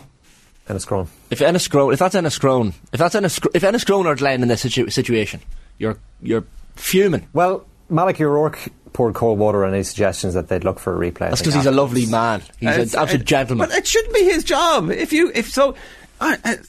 is a gentleman. Kilmacud. This is all restorative justice, where like if somebody stabs me and I go, oh, it's okay because it's an accident. It's like that shouldn't be the rules. If you get stabbed, you get stabbed. If you get cheated, you get cheated. No. What's the point of having a central organisation? I think if the player has a material impact on the play, as in he touches the ball or he prevents the ball crossing the line, then you have. So Marcus Rashford had not interfering with play. No, that's different. No, it's not different. It's exactly the same. He's clearly interfering with play. So if I'm taking a 40, right, a 40-metre free, that I want to score a goal from, and there's an extra body between me and the ball, he's having a material impact, because all of a sudden I have an extra man on the line, and I have two men marking the tall guy on the edge of the small parallelogram. Mm-hmm. So of course it has a material impact. Straight away it has a material impact. The existence of space is a real thing on a football field. Why was Jason Sherlock out running routes as a water carrier when the opposition were taking kickouts for the Dubs all those years? Because it closes down space. And when the Dubs did it, we were like, oh, that's genius, isn't it? But actually, it's not. It was illegal, and they've changed the rules as a result of it. It's illegal to have 16 men on the field of play. QED, game over. Yeah. They should forfeit the game. Mannion was there within earshot of the 45 kicker, and I was thinking, right, he's under the Hogan stand. He could be saying anything to him. I don't know if he said anything to him, but if this is the way Gaelic games operates. Do you honestly think that it's fine? It's no big deal. I don't think it's not a big deal, but I don't think that the punishment would be a replay. Fits the crime, if you know what I mean. I think. But how? I think there's what if they'd lost the game? Like we don't know. It's a complete. The game is not it's not the same game anymore. You're literally cheating as a team if you have a 16th man or a 17th man. No, I don't. No, I don't think that a replay should come of that. I think the Irish Times sets it out quite well this morning. I think it's Sean Moran has a piece in the Irish Times where there's three different potential punishments where you could be fined or there could be a suspension for someone involved. Yeah. But I don't think, I don't think Glenn would look for a replay. Oh, they should be disqualified outright. They should just hand the trophy to Glenn. It shouldn't be Glenn's call. Just give him the trophy. That's madness. It's like it shouldn't be Glenn's call. It's the central organisation say this is an egregious breach of our rules, where it's a 15-a-side game and you were playing with 17 men/16 men for a key second. It doesn't matter how long it is. Like we know how flaky Kilmacud are. We've seen it. We saw it in the semi-final when that game almost went to extra time and they had to catch the ball under their own post with the last kick of the game, right, against a far inferior side to this Glen side, who are charging in the last few minutes. The ghosts of the last year are there, and they have an extra man stopping the ball. How does that not have a material impact in the game? If what Kilmacud did happen to Monaghan, I'd be standing outside the CCCC offices with down with this sort of thing banner. That's what I'd be doing. I'd be disgusted if it was my club or my county. I'll be honest with you. And I only feel so angry about it because Malachy O'Rourke was on the wrong side of this. innocent bystander. Yeah, in this they'll whole be thing. Disappointed. They could have won that game. Completely. They should have won the game. Yeah, maybe should have won the game. Kilmacud were brilliant as well. They had times on top when they just didn't make the most of it. Wasteful in the final third, Glenn, sometimes. But I honestly, legitimately feel like this is something that they need to get sorted properly, and there can't be no repercussion for having too many players in the field, because it's we can't count. Sorry, well that's not credible. And the players decided that they weren't going to come off. Well, then that's deliberate, and once it's deliberate, there needs to be a repercussion for it. If it was accidental, okay, fair enough, accidentally, but accidentally you've gained an advantage, whether it's perceived or not. If it was an 8-point game or 10-point game and this happened, you'd be like, okay, no material impact. Yeah, exactly. If the fact that it was 145, there was a kick of the ball in it. If there was 4 points in it at that stage, I don't think any of us would really feel too... But if you're 8 or 10 points up and you have an extra player on the field, you're still breaking the rules. Yeah, you're saying because it had no material impact on the game, you can see a situation where they're given a slap on the wrist, and it's not a... But in this instance, I don't think that's credible. I do think that, if you're like we've seen players will do absolutely anything to win an All-Ireland. We've seen like throwing GPSs. We've seen shaking of goalposts. Like players will do absolutely anything. What's going to stop the manager sending on 2 extra players? Like what's going to stop that? Yeah.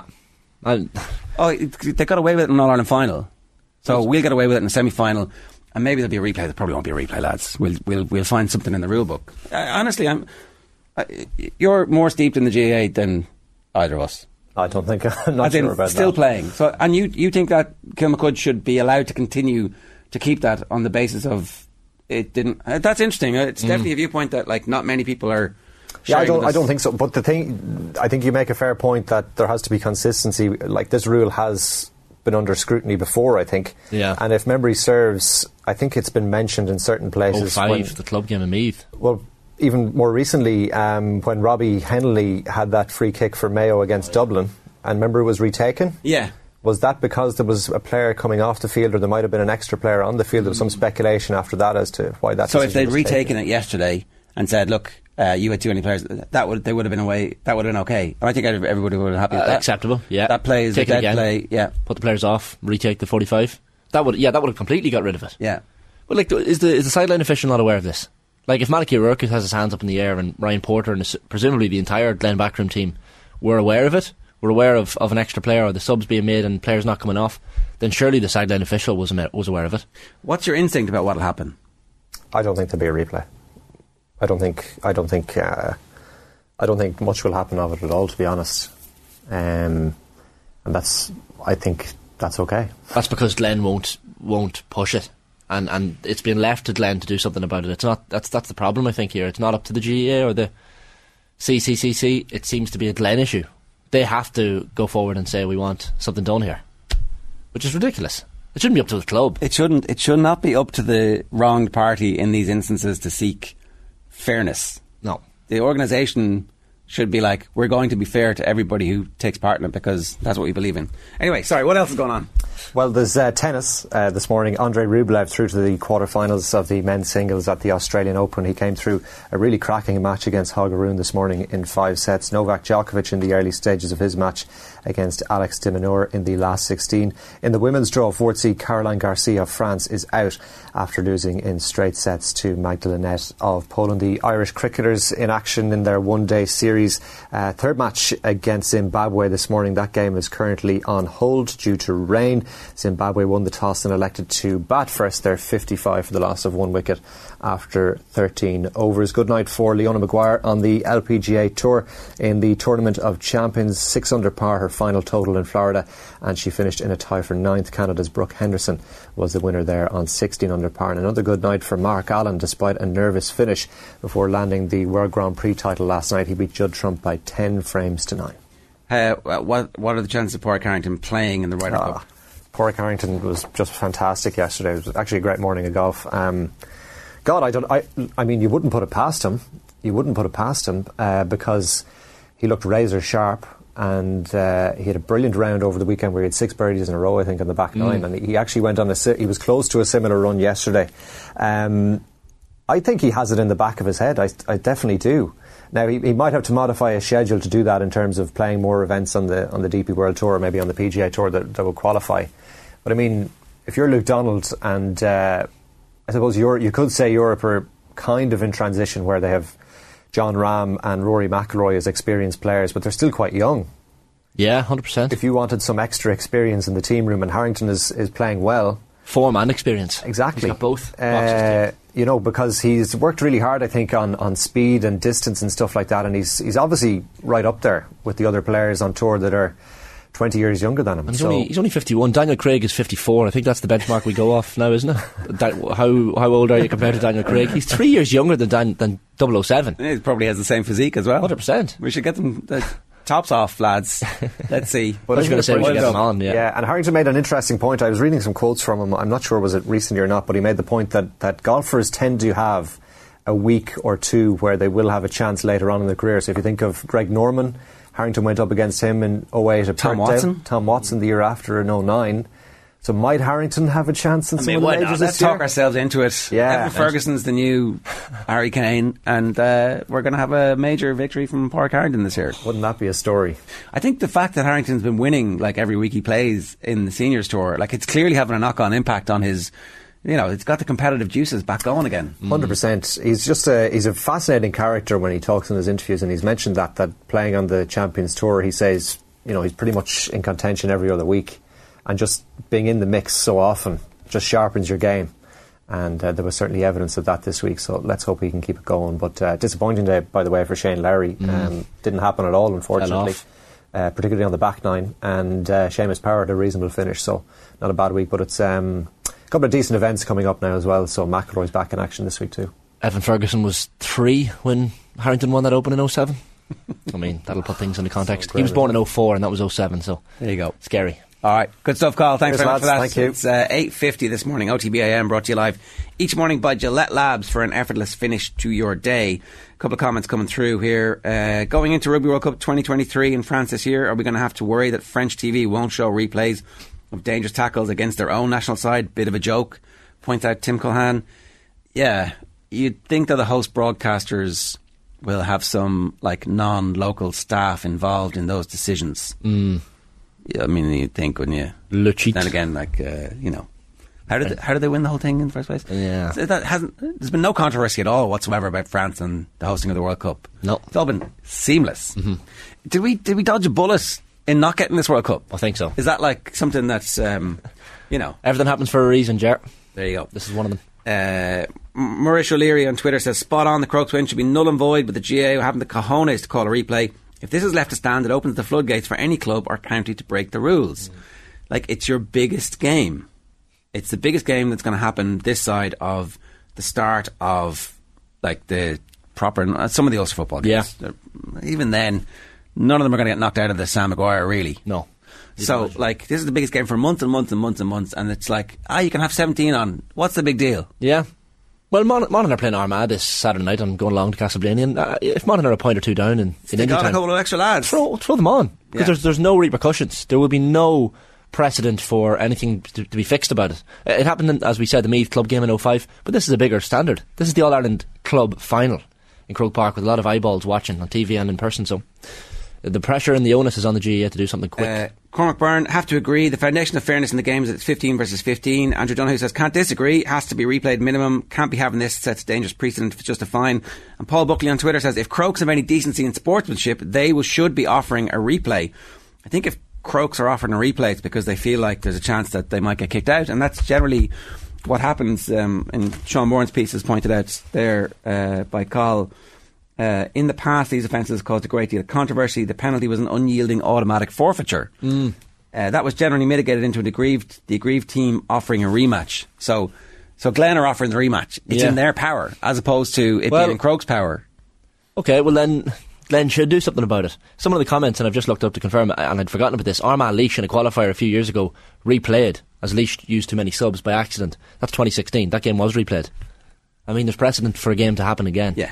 So just do it. Yeah, and there's plenty of time for it. Off you go, lads. 8:52 this morning. Time for us to turn our attention back to the big story of the weekend in terms of football, and that is the fact that Arsenal are the real deal. They established that over the course of the first half of the season with 50 points, just the fourth team in Premier League history to manage that. I'm delighted to welcome Simon Collings from the Evening Standard to the show. Simon, good morning to you. How are you? Good morning, guys. How you doing? What are the press conferences like? What are the players like in the aftermath over the last, 6-8 weeks? What's the actual sense that you're getting when you're talking to these players and you're seeing them interact with each other? Because one of the things that keeps coming across is the sense of unity that they have, and you can't fake that. No, you really can't. And I think those scenes that we saw at full time yesterday at the Emirates, I can't remember seeing anything like that since it was open in 2006.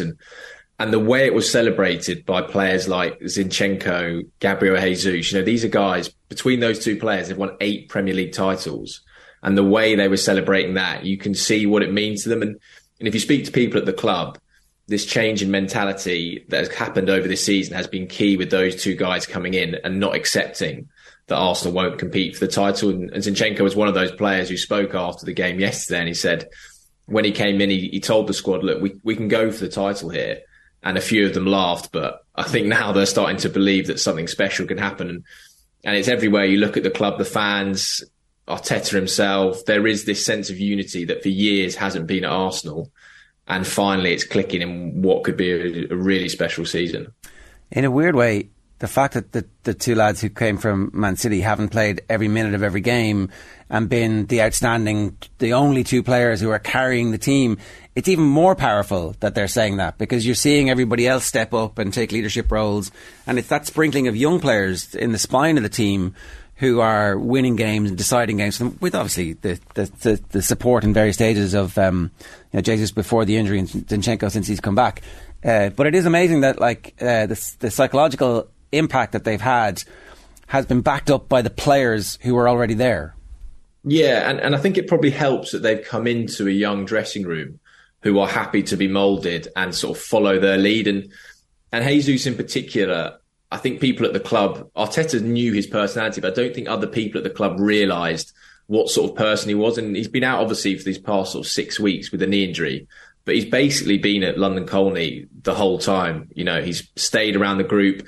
He's actively helped Nketiah to be ready to step up. Talking about young players in the spine of the team. Nketiah's had to come in and lead the line in a title-chasing team, and he's done exactly that. But he's had Jesus been there and support him. And I can't remember seeing many teams with substitutes bench who celebrate like Arsenal do. These are players who aren't getting on the pitch, and they're still celebrating as if they were there, the ones scoring the goal. So it's absolutely huge. And to have this spirit, I think, is really the key to Arsenal's success right now, and it's boring out on the pitch. I think you described Eddie Nketiah, Simon, as an unlikely hero in the post-match or your match report. He's been brilliant. He's just stepped up massively since Gabriel Jesus was injured, which I think has taken a lot of football fans and Arsenal fans, to be fair, by surprise.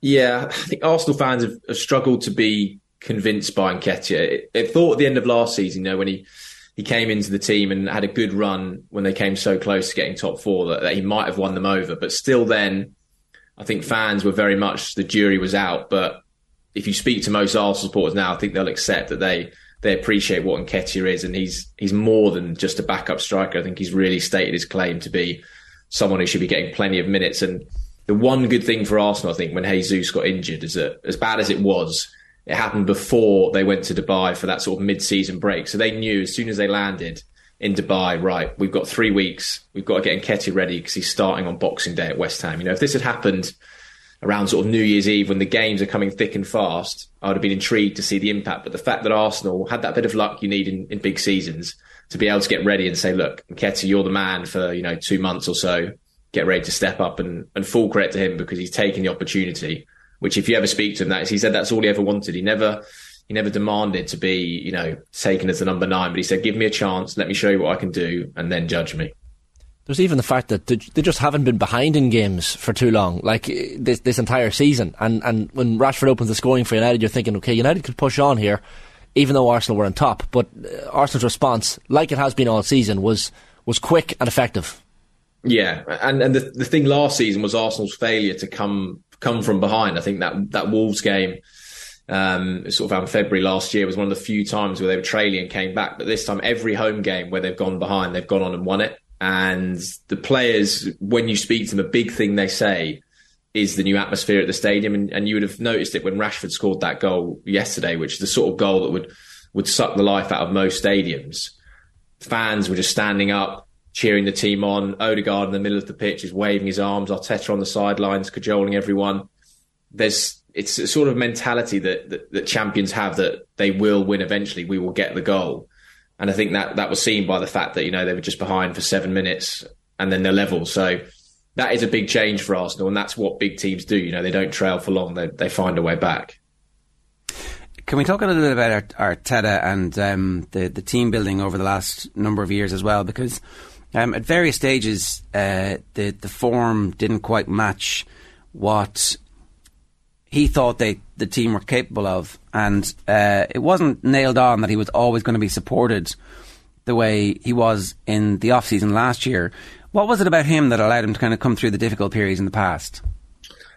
I mean, the big thing for him is that he always had complete backing from the club. There was externally, I think he was under big pressure, particularly in that sort of COVID years. But the Kroenkes were absolutely convinced that Arteta was the right man to lead them. And, they went down this path of fully backing the manager to the extent where the squad has been overhauled to fit him. And the cultural reset he's done has been massive. If you look at the team yesterday, they're basically all his players or their academy graduates. He has got everyone on board that he wants on board. And I think for someone like him, who we saw glimpses of it in the Amazon documentary, who is a very hands-on coach, quite sort of out-of-the-box thinking, again, likes team bonding and stuff like that. I think he did struggle in that COVID era, and it's perhaps understandable that he did because he couldn't really operate the way he was. And given the problems Arsenal already had in the dressing room, it not being united, I think that really exacerbated the issues he had. But the support he had from the club, I think, was vital, because for me, if he was in the situation at different top clubs, I couldn't see him surviving it. Any negatives to take from yesterday, Simon? I mean, I guess after United equalised for the second time with the Martinez header, there were a few mistakes. Tomiyasu wasn't brilliant when he came on for Ben White, and Ben White was taken off for a reason. He wasn't great himself. Any concerns or worries as you head into the tail end of the season? Or the second half of the season, I guess. Yeah, I mean, it feels strange. It doesn't feel like the halfway. It feels like we're further down the line than that. But I mean, I didn't think Arsenal were great in that first half. I felt like they were a bit sloppy. The Rashford goal is brilliant, but Partey is pretty loose with his pass and then gets skinned by him. Ben White, who has been very good in fairness, picks up a yellow card and plays like a player who's worried about being sent off. So still, for me, when I look at Arsenal, and the concern I have is the strength in depth. I know they brought in Trossard, they're bringing in Kouawa, the Polish centre-back, but I do wonder if you lose, they've obviously lost Jesus, but if you lost to Thomas Partey, if you lost to Gabriella Saliba, a Ramsdale, how would that squad cope when the spine is really damaged? City, we've seen going to Chelsea and bringing off Grealish and Mahrez off the bench. Arsenal can't quite do that. And when the fixtures do get really congested in the April-May time, that for me is when we're going to see if the squad depth is an issue, because so far Arsenal have sort of breezed through every test. But I think when we get to that business end of the season, they're going to need to see the full strength of the squad, and that would be my concern. But right now, they've got to be favourites for the title. We saw some nice flashes from Leandro Trossard when he came off the bench as well. Simon looked lively. And I know the disappointment of missing out on Mykhailo Mudryk was there for a lot of Arsenal fans, but he's not a bad replacement. And then Jakub Kiwior, the TV cameras panning up to him at one point as well, the Polish defender. I mean, a couple of smart acquisitions, and they haven't exactly had to break the bank either. No, and I think they've pivoted well from Mudryk. Arsenal, fans and the club themselves disappointed that didn't happen. I think even more so when anyone watched that game at Anfield and saw his cameo, how bright he was. But look at someone like Trossard. I think you saw exactly there the benefit of signing someone who is completely ready to go, because Mudryk hasn't played since November, obviously. Premier League proven, you know what you're going to get. Throw him straight into a game of that magnitude and he fits it, he gets the pace. There's no settling in time. And I think back to that Newcastle game where Arsenal struggled 0-0. If they'd had a player like Trossard coming off the bench, things could have been a bit different, I think.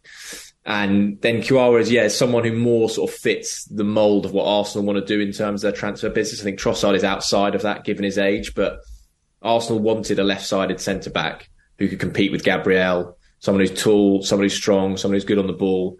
He ticks all of those boxes, and at the price they're paying, which is about sort of £21 million, there's hope that, you've got some sort of good value and resale in there as well. So good business, I think, from Arsenal. And also they acted fast, because a week ago, certainly on social media, Arsenal fans were sort of pulling their hair out thinking, the window's dead, we've missed our top target. And the club, give them credit, have reacted quickly to that. It's funny how football comes in waves. Like, you look at the Arsenal United, as we were saying earlier, Gary Neville described it as retro. There was a retro feel to it yesterday, and with Liverpool and Chelsea struggling at the moment, of course City are still there and thereabouts. But Arsenal United back where they want to be, challenging. Now, United won't exactly challenge for the title, you'd imagine, on the basis of yesterday's result, but there was a bit of a nostalgic feel to the whole thing. Oh, massively. And the style of the game, I think, fitted it. It was like a basketball game, that it was so sort of end to end. And those were the great games of, the early noughties between Arsenal and Man United. And I do think under Ten Hag, United are going places. They, even from the start of the season, you can see the massive steps they've taken. And it was interesting, when we started our chat, we talking about mentality and the changes. And Ten Hag in his press conference made that point, saying that if United want to take that next step, if they want to win trophies, if they want to win titles, they need to change their mentality. And I think they've started on that journey. But you can see Arsenal are just a project which is just a few years ahead of them. And that's why I think, the title this season might be a bit far for United. But for years to come, I think they will be a team that should be challenging at the top, because like Arteta, they've got a coach who is ready to come in there and rip things up and get them done the way he wants them to be done. Yeah, and he's a hard ass in the same way that Arteta is, and you can see that the discipline is something that the players are responding to. I do want to just ask you about that mentality, right? It's an interesting talking point ahead of the Manchester City games that are coming up, because in the long run, if they were to draw the league game and get hammered in the cup game, it doesn't matter. But I don't know what, like footballers and the psychology of a team and a squad, does he pick his full team for the cup game and try and beat Manchester City and say, look, now we can do this? Or does he need to? Is there like just a little bit of cutting his cloth over the next couple of weeks that he needs to be careful about? Yeah, it's a difficult one. I think the schedule will help Arteta, because of the fact that obviously they go on the Friday night to the Etihad, and then they've got they'll have over a week until the Everton game, and then they'll have another full week till the Brentford game. So it's not actually too congested in terms of, if players would be fit enough to play. And I would be inclined, if I was him, to go with a fairly strong team, because, you are right in the sense that in terms of the league table, there's no points on offer, but the psychological impact, I think, of going to City and getting turned over, particularly when, you're playing them in 2 weeks, I think could be quite detrimental to a squad that, are really going on the right way forward. And it reminds me, I think it might be 2007, 2008 when Arsenal were pushing for the title and they sort of wrote off the FA Cup and Man United took them to the sword. And the impact that did have on their league campaign was seen then. And I think for Arteta, he certainly won't, throw in a load of kids, which he never does in FA Cup or Europa League. But he will bring in some players. But it wouldn't surprise me if you saw someone like a Gabriel, an Odegaard, maybe a Saka, and just some sprinkling of first-team players, because I think you've got to keep the momentum going right now. I don't think you can afford to say, let's get rolled over by City, we can focus on the league, because right now there's something building, and everything that can help to that is massive. The fixture list is pretty sweet after that for like most of March into early April. You mentioned the Everton game. It's Everton, Brentford, and then obviously the massive game against Manchester City. But after that, it's Villa, Leicester, Bournemouth, Fulham, Palace, Leeds, and then Liverpool at the start of April. Now, we can count chickens because we don't have to play these games. The Arsenal fans, I presume, are desperately trying not to count their chickens. But that's about as good a run of fixtures as you could hope for at this stage of the season. Yeah, massively. It does make me think, what's April, May going to look like, the back end of the business season? But yeah, those run of games are where Arsenal are going to want to take advantage. And they're in that, we can see the advantage they're building already, because if they win their game in hand, whenever that's rescheduled, which is Everton at home, they'll be 8 points clear of City. And to have the luxury of playing Man City twice and knowing in theory you can lose both games and you will still be ahead of them in the league table is huge. And they should be looking at this run of games as well, thinking, look, we need to get as many points on the board here. So when we do get to those huge crunch games at the end of the season, they've got that buffer to play with, which is what they didn't have in that top four race when obviously Tottenham picked them last season. So it's huge for them. And, the interesting thing you say about not trying to count chickens, I was on the tube coming home from the game, and there are a few Arsenal fans in there saying, look, well, at least we've definitely got top four now. We've got top four. So they're still trying to not get carried away, even after a game like that. I think they're just trying to keep their feet on the ground, but it's proving pretty difficult. We're going through something similar as Irish football fans with Evan Ferguson and all the different types of goals that he's scoring at the moment. But I can only imagine what it's like to be an Arsenal fan watching Bukayo Saka become an absolute global superstar at the moment. Yeah, he's become... I mean, if you think back to that sort of Euros final and the way he's elevated his game since then, the mentality of him is ridiculous. He's just relentless. And coming up against Luke Shaw yesterday, who for me has been probably, if not the best fullback, one of the best fullbacks since the World Cup finished and the Premier League returned. Saka was absolutely on him all game, taking him on, beating him. And for someone so young to be driving that team forward in a title race is incredibly impressive, and it's why Arsenal are so desperate to tie him down to a new contract. And all this talk about Mudryk and new wingers, I think Arsenal fans would just be happy if Martinelli and Saka signed new deals. Just a quick word, Simon, on Granit Xhaka. You wrote a piece in advance of the game talking about how vocal he is recently and how much of a leader he's become. Hard to believe. You think back to him being stripped of the captaincy at Arsenal in 2019. He's the vice captain now. But I mean, there was even the video on Twitter I saw of him in the warm up ahead of the North London derby, and he's properly vocal, as you say, and really encouraging his teammates. He's come a long way, Granit Xhaka. Hugely, and I mean his story is probably sums up Arsenal's redemption as a club as a whole, because he was a sort of a lightning rod for criticism and the issues that they had at that club, and the way he's come back has been incredible. And I think he's benefited from not being the captain. I think he was someone who doesn't really need the armband to lead. He is just naturally a leader. But there was, I think, people wondering how would he cope being the sort of vice to someone like Martin Odegaard, who is quite a quiet person, quite calm. But actually they play off each other really well. And for Xhaka to be in this position now, where he's sort of leading Arsenal as one of the key players towards possibly a Premier League title, it's pretty unbelievable given the situation he was a few years ago, and it sums up the Arsenal story, which I don't think many people can really believe at the moment. Yeah, and I know they're pinching themselves, and the 50 point is remarkable, but at the same time, kind of almost unnoticed. Another hat-trick for Haaland, and whatever little blip he was in for a week and a half, however long it was, is over. And so there is a strong possibility that Manchester City do go on one of those runs where they've got some dirty petrol out. They've been roundly accused of lacking effort by their manager, and the fans have been at the end of it tongue lashing as well. So it looks like we're going to have a proper title race. I think so, yeah. Whether Arsenal go on and win it, I think you can justifiably debate it, but they look like a team that will last a distance in terms of staying power.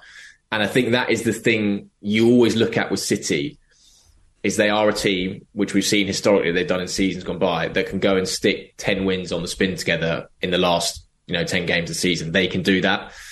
And yeah, the narrative around Erling Haaland, I think, lasted for about a week that City might be better without him. I think that's been quite quickly put to bed. I think if you've got someone who scored 4 Premier League hat-tricks in his first 6 months, he's probably going to be a pretty good player for you. Yeah, City could easily do 50 points or more in the second half of the season as well. So it's game on. Good stuff. Thanks a million for joining us this morning, Simon. Cheers. Thank you, guys. It's Simon Collins giving us his thoughts there on the Arsenal situation. In fairness, we should give him, because he's not here, some credit. Nathan, after Man United beat them the first time, I was like, oh, this is stereotypical flaky Arsenal. Arsenal gone Arsenal. And he was like, no, this is the real deal. They've been doing this now for a few weeks. They look really good. So I was like, no, come back to me when they put it together. I hate to admit this. We had our crystal ball recorded around Christmas, before Christmas, and in terms of Premier League winners, the only man who said Arsenal was Adrian Barry. All right. Me, you and Nathan went for Man City. No, we're not dead yet. We're not dead yet, but I mean, Adrian was saying the other day he off air has the clip ready to go of him predicting Arsenal to win the league before Christmas, so he'll be unbearable and unthinkable if Arsenal do go on and win it. But I mean, fair play. I didn't expect. I think everyone expected a blip from Arsenal. Now we realise there's no blip coming. Well, that fixture list, if the blip comes in the middle of that fixture list, then something is seriously wrong. All right, 12 minutes past 9 this morning. Here's what's on OTB Sports Radio for you across the day today. OTB Gold is our interview with the former Donegal footballer Luke Keaney, who had his hip resurfaced. Splonk is at 3. A classic games club is Kerry versus Tyrone. I'm not sure which game this is, from 4 o'clock, but it's in celebration of Miko and his marriage to a Tyrone woman. Michael Owen, Live After Football, is 6 o'clock, and the show is live tonight from 7. You can follow Off the Ball across all our social channels and subscribe to the OTB Podcast Network for all the best in the latest sports content. After the break, we're going to hear from the Munster coach Niamh Briggs after her side retained their Interpro title over the weekend. First, here's a devastated Emmett Bradley after Glenn's defeat yesterday, and some GMAC goodness to cheer him up. Testing 1 2 1 2 GMAC 1 2. GMAC's morning motivational moment, or something along those lines. There's so many to choose from. Very good morning, Graham McDowell here at GMAC, as you guys like to call me. Some Monday motivation for you now. Turn off your mind, relax, and float downstream. I don't like swimming myself, Not a big fan of snakes, alligators, spiders. Yikes. That's your Monday motivation. See you tomorrow. GMAC's morning motivational moment, or something along those lines. There's so many to choose from. Right, I'm delighted to say Niamh Briggs is with us, fresh from celebrating Munster's interprovincial success. Niamh, how are you? How are you getting on? Hi guys, how you doing? Congratulations. Thanks a million. Thanks very much. I'm a little bit hoarse from shouting during the match. Or singing afterwards, hopefully. And the celebrations. Yeah. And the celebrations after. So, look, it's a great weekend. Delighted. I'm delighted for this group. They've been exceptional over the last few weeks. When you're a team who is already successful, there's obviously demands and expectations. So what are you looking at as a coach when the whole competition starts, apart from obviously thinking, geez, we better win this? Because, if you start thinking too much about the victories, then you kind of forget what you need to do week in, week out. So when you were sitting down at the start, what were you looking for? Yeah, a big thing for me was in terms of just inject something new into the group, because we had coached together last year. Matt was the head coach, and then we'd flip roles this year. And we had a huge amount of young girls. I think that was really important. I think bringing them along, we had to pick our squad, but then we'd 5 or 6 girls that we identified as they were all in and around the 18-year-old mark, and we had them train with us for everything, so that knowing that the next time that there's an Interpro, I'd imagine that those 5 or 6 girls will be playing senior rugby for Munster. So stuff like that was really important. We spoke a lot about our identity and our culture and what it means to play for Munster, I suppose. And I thought the rugby would take care of itself. It was such a quick turnaround from the AIL to the Interpros that we worked very hard on us as a group as opposed to the rugby, and I'm really glad it worked. It's funny you talk about the culture and identity.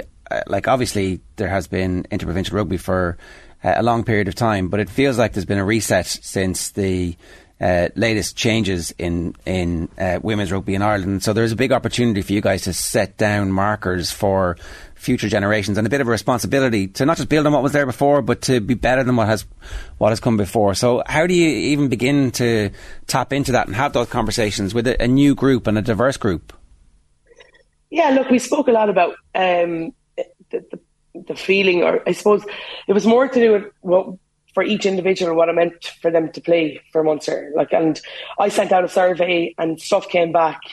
And when the answers were coming back from the girls, it was only then that I realised how big a deal this is for players. Because when I was playing, it was, you loved it and it was great, but I never really thought about the external stuff. And I was getting stuff back like life goals made, dreams come true. And I was like, if somebody's bought into something so much and that much, then we can then go and do something really special. And for them to be able to do that and then have the courage and the ability to be able to play the brand of rugby that we wanted to play was brilliant. And they were getting a huge amount of enjoyment out of it. We as a coaching group were getting a huge amount of enjoyment out of it. So then you found that you were rocking up to training or to meetings or whatever it was, just buzzing to get going. And I think that was kind of the general kind of feeling from the squad at the end of Saturday. You used an important word there, Niamh, the brand of rugby, and that's something that has been you've been so exciting to watch. 50 points on the board. There's pace, there's intensity. I mean, it's a style of rugby that's going to encourage people, A, to want to play for your team, but also B, for people to want to watch. Yeah, look, I really hope. I think the game is evolving really, really quickly in Ireland. And to be fair to the lad side, so Ian Costello, Mike Prendergast, Graham Roundtree, they've been really, really good to me since I got this job in the summer. And you're going in and you're watching their training and you're starting to think, okay, look, we clearly can't get through all the work that they're getting through. We're not professional. We're only going to be together for a few weeks. So do we go down the road of trying to be very prescriptive, or do we go down the road of playing, putting players into positions where they have to make decisions at pace, under pressure? So we went with a lot of kind of game-based scenario stuff, and it was brilliant. The first couple of weeks, not so much. I started to doubt myself a lot because there was lots of mistakes, but we stuck with it, and they stuck with it. That was the most important thing. The players, they literally believed in everything that we were trying to do, and it's great because when you sit back and you get to see a try like Rachel Allen won at the weekend, where they went from literally 95 metres you know that they believe in what they're trying to do and they're trying to push boundaries all the time. That's what I thought it was brilliant. We had Tim Stillman, who's an Arsenal reporter, on the show recently, and he was talking about the new stadium wrap and marketing. You know, there's a serious amount of parity between the men's and women's team at Arsenal at the moment, and you even had 45,000 at an Arsenal Chelsea game in the Women's Super League recently. Feels like something special is happening along similar lines at Munster, Niamh, if I'm right in saying. I know there's, as you say, the gap between professionalism and amateur, but there seems to be a lot of effort and marketing being put into the women's team. Yeah, look, and I think, to be fair, it's across all the provinces. I think when the games are, on television, when a sponsor like Vodafone comes in, it's huge. It's huge for the girls. It's huge for the, for the women's game. It's very important stuff, down to, anything we looked for off the pitch was taken care of. And I think that makes a huge difference to the players. This year, they were all given training kit, and it seems something so simple, but they rocked up all in the same shorts, jerseys and socks for training. And they're all looking around and they're able to buy into something then in terms of what we're trying to do. We're trying to make this a high performance team. We're trying to make them better rugby players. We're trying to bring the next group along. And I think the way the game is going in Ireland, it's evolving so quickly, and it's not perfect, but it's on the road to being so much better. And I think that if that's the case, then we're just going to be in a much better place. And I just think it's a really exciting time to be involved in women's rugby in Ireland. It's also credible for any of those kids who are coming through, you're talking about 17, 18, to think and dream that they could actually be professional rugby players who stay at home and play for Munster and Ireland and have a career in the game, which, 10, 15 years ago, unfortunately, for whatever reason, wasn't credible as a dream. Yeah, hugely. Look, we've a couple of 18-year-olds on our squad that played over the 3 games. We've got a couple within the club that play for other provinces, and completely and utterly, they can absolutely be playing professional rugby this time next year. And to be able to go and do that is incredible. It's incredible for them, but it's incredible for the game. And we had 3 of the girls in the squad, so obviously Maeve Ogue, O'Leary, Dorothy Wall and Enya Breen. And the shape they came in was incredible. The pace that they were able to go at pushed training to a new level for us. Their skills were so much better than even what they were when they were in Japan over the summer. So imagine that, that small amount of work, in 5-6 weeks since they went professional in first week in November.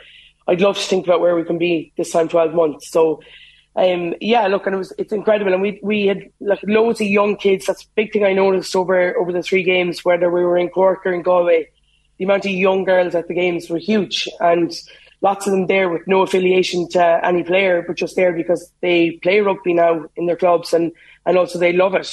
It's been brilliant, but there's still a bit of way to go. But I just feel like it's just a very exciting time to kind of be in and around the mix right now. And how about your own coaching skill set? How do you manage to benchmark how you're getting on and improving and constantly learning as well? Because you're talking about being in high performance. You obviously are a leader in that, and you have to set the tone for that. And that's a journey that every coach has to be on. Yeah, hugely. Look, I look for affirmation. A lot of people, I think, with the lads that I'm coaching with the leadership group, but also with players or coaches externally. If I'm not working as a guard in Limerick, I'm down at Munster training, whether it's their NTS sessions or academy sessions or whatever, just observing coaches so I can get as much as I can. I think I did a Canterbury Crusaders coaching academy course over in October, I think, for 6 weeks. And I learned so much about that. It was nothing to do with rugby, it was to do with everything off the pitch. And you're just kind of looking to kind of build and grow all the time. When I'm with the club, I think you're dealing with players who have never played rugby before and play rugby for Ireland in that kind of group. And so you've got to have different expectations, and, you have to be very understanding of where they are as a group. Whereas I felt when we went to Munster, it was just another step up from that, because everybody has aspirations to go and play rugby for Ireland. And when you're at that kind of a level, you can push them a little bit more in terms of their understanding, their detail. You can push them in relation to the pace and the intensity that they go at things. And that's a great learning for me. So, yeah, look, it's great. It's been a really good 2 years. learning loads, and I'm really enjoying it. On that off-pitch stuff and the psychology, Niamh, I mean, for any team or sports person for that matter, who's being remarkably successful and has a great period, motivation can be an issue. You know, you've back-to-back wins now for the first time since 2015, clean sweep of bonus point wins as well in the Interpros. But I guess the motivation for you guys next year is the target and the backs. Everyone wants a bit of Munster now because you're so successful. Yeah, look, maybe. I'm not really sure. The women's game's a bit odd because it's in terms of how it's blocked.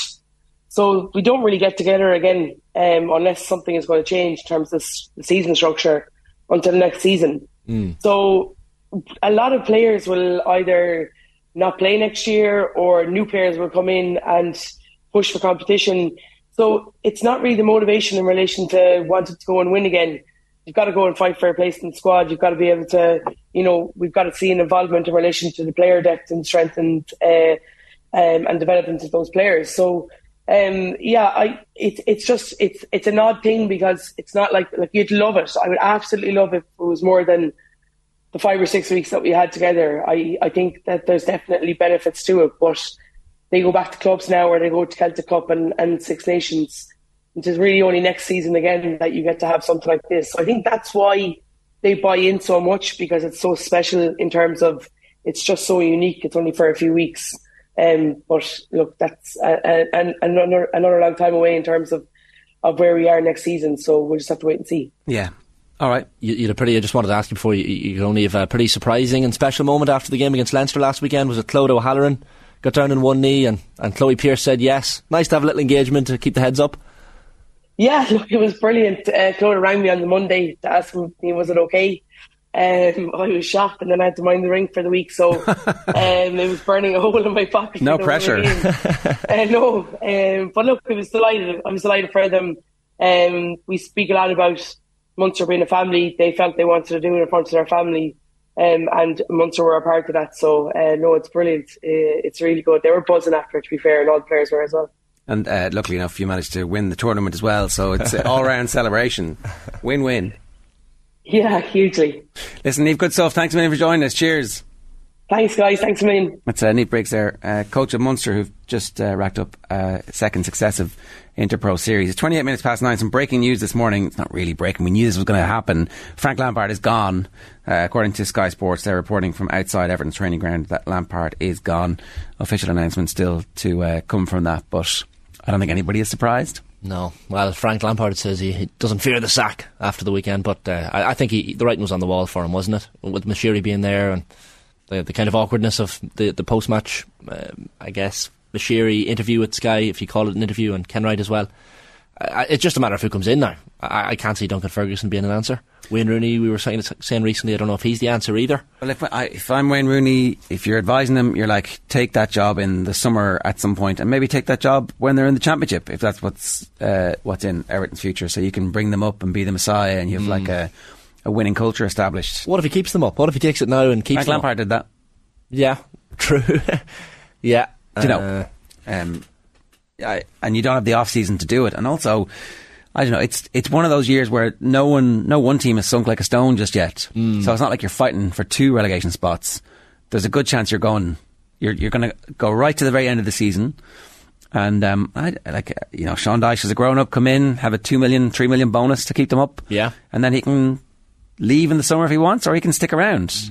I think Sean Dyche was obviously pigeonholed at Burnley because Burnley had no money to spend. Yeah, at Everton they have managed to absolutely waste every single penny they've spent, but they've spent a fortune, and they will generate loads of money in the future. So I think Sean Dyche could be not a bad manager of a team like Everton in the Premier League. Yeah, perfect fit with investments.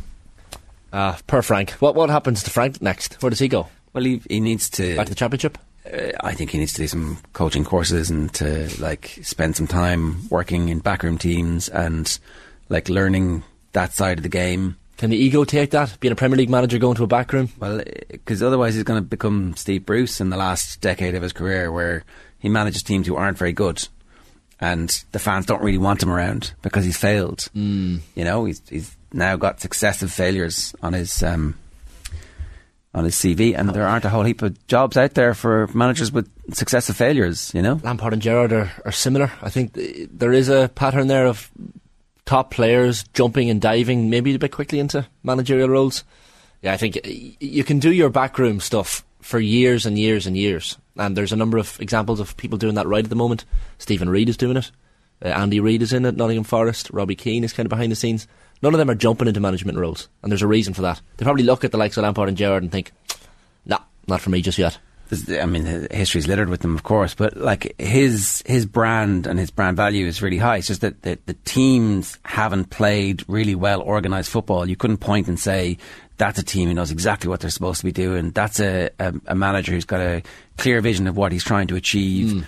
And he's going against the grain in this way, or he's following these trends and he understands them, and he's clearly communicating those to his players, and his players are going out really well organised and well structured. Like, recently did a really good performance, beat somebody well, and then the next week he went from 3 at the back to 2 at the back, and you're like, what was the point of that? And inconsistencies. Yeah, like, what is the philosophy behind what you're trying to achieve? Now, look, maybe you play horses for courses and that's fine, but you need to come out and explain, well, we did that because of this, and we felt like this was going to give us the best opportunity of victory. I don't know.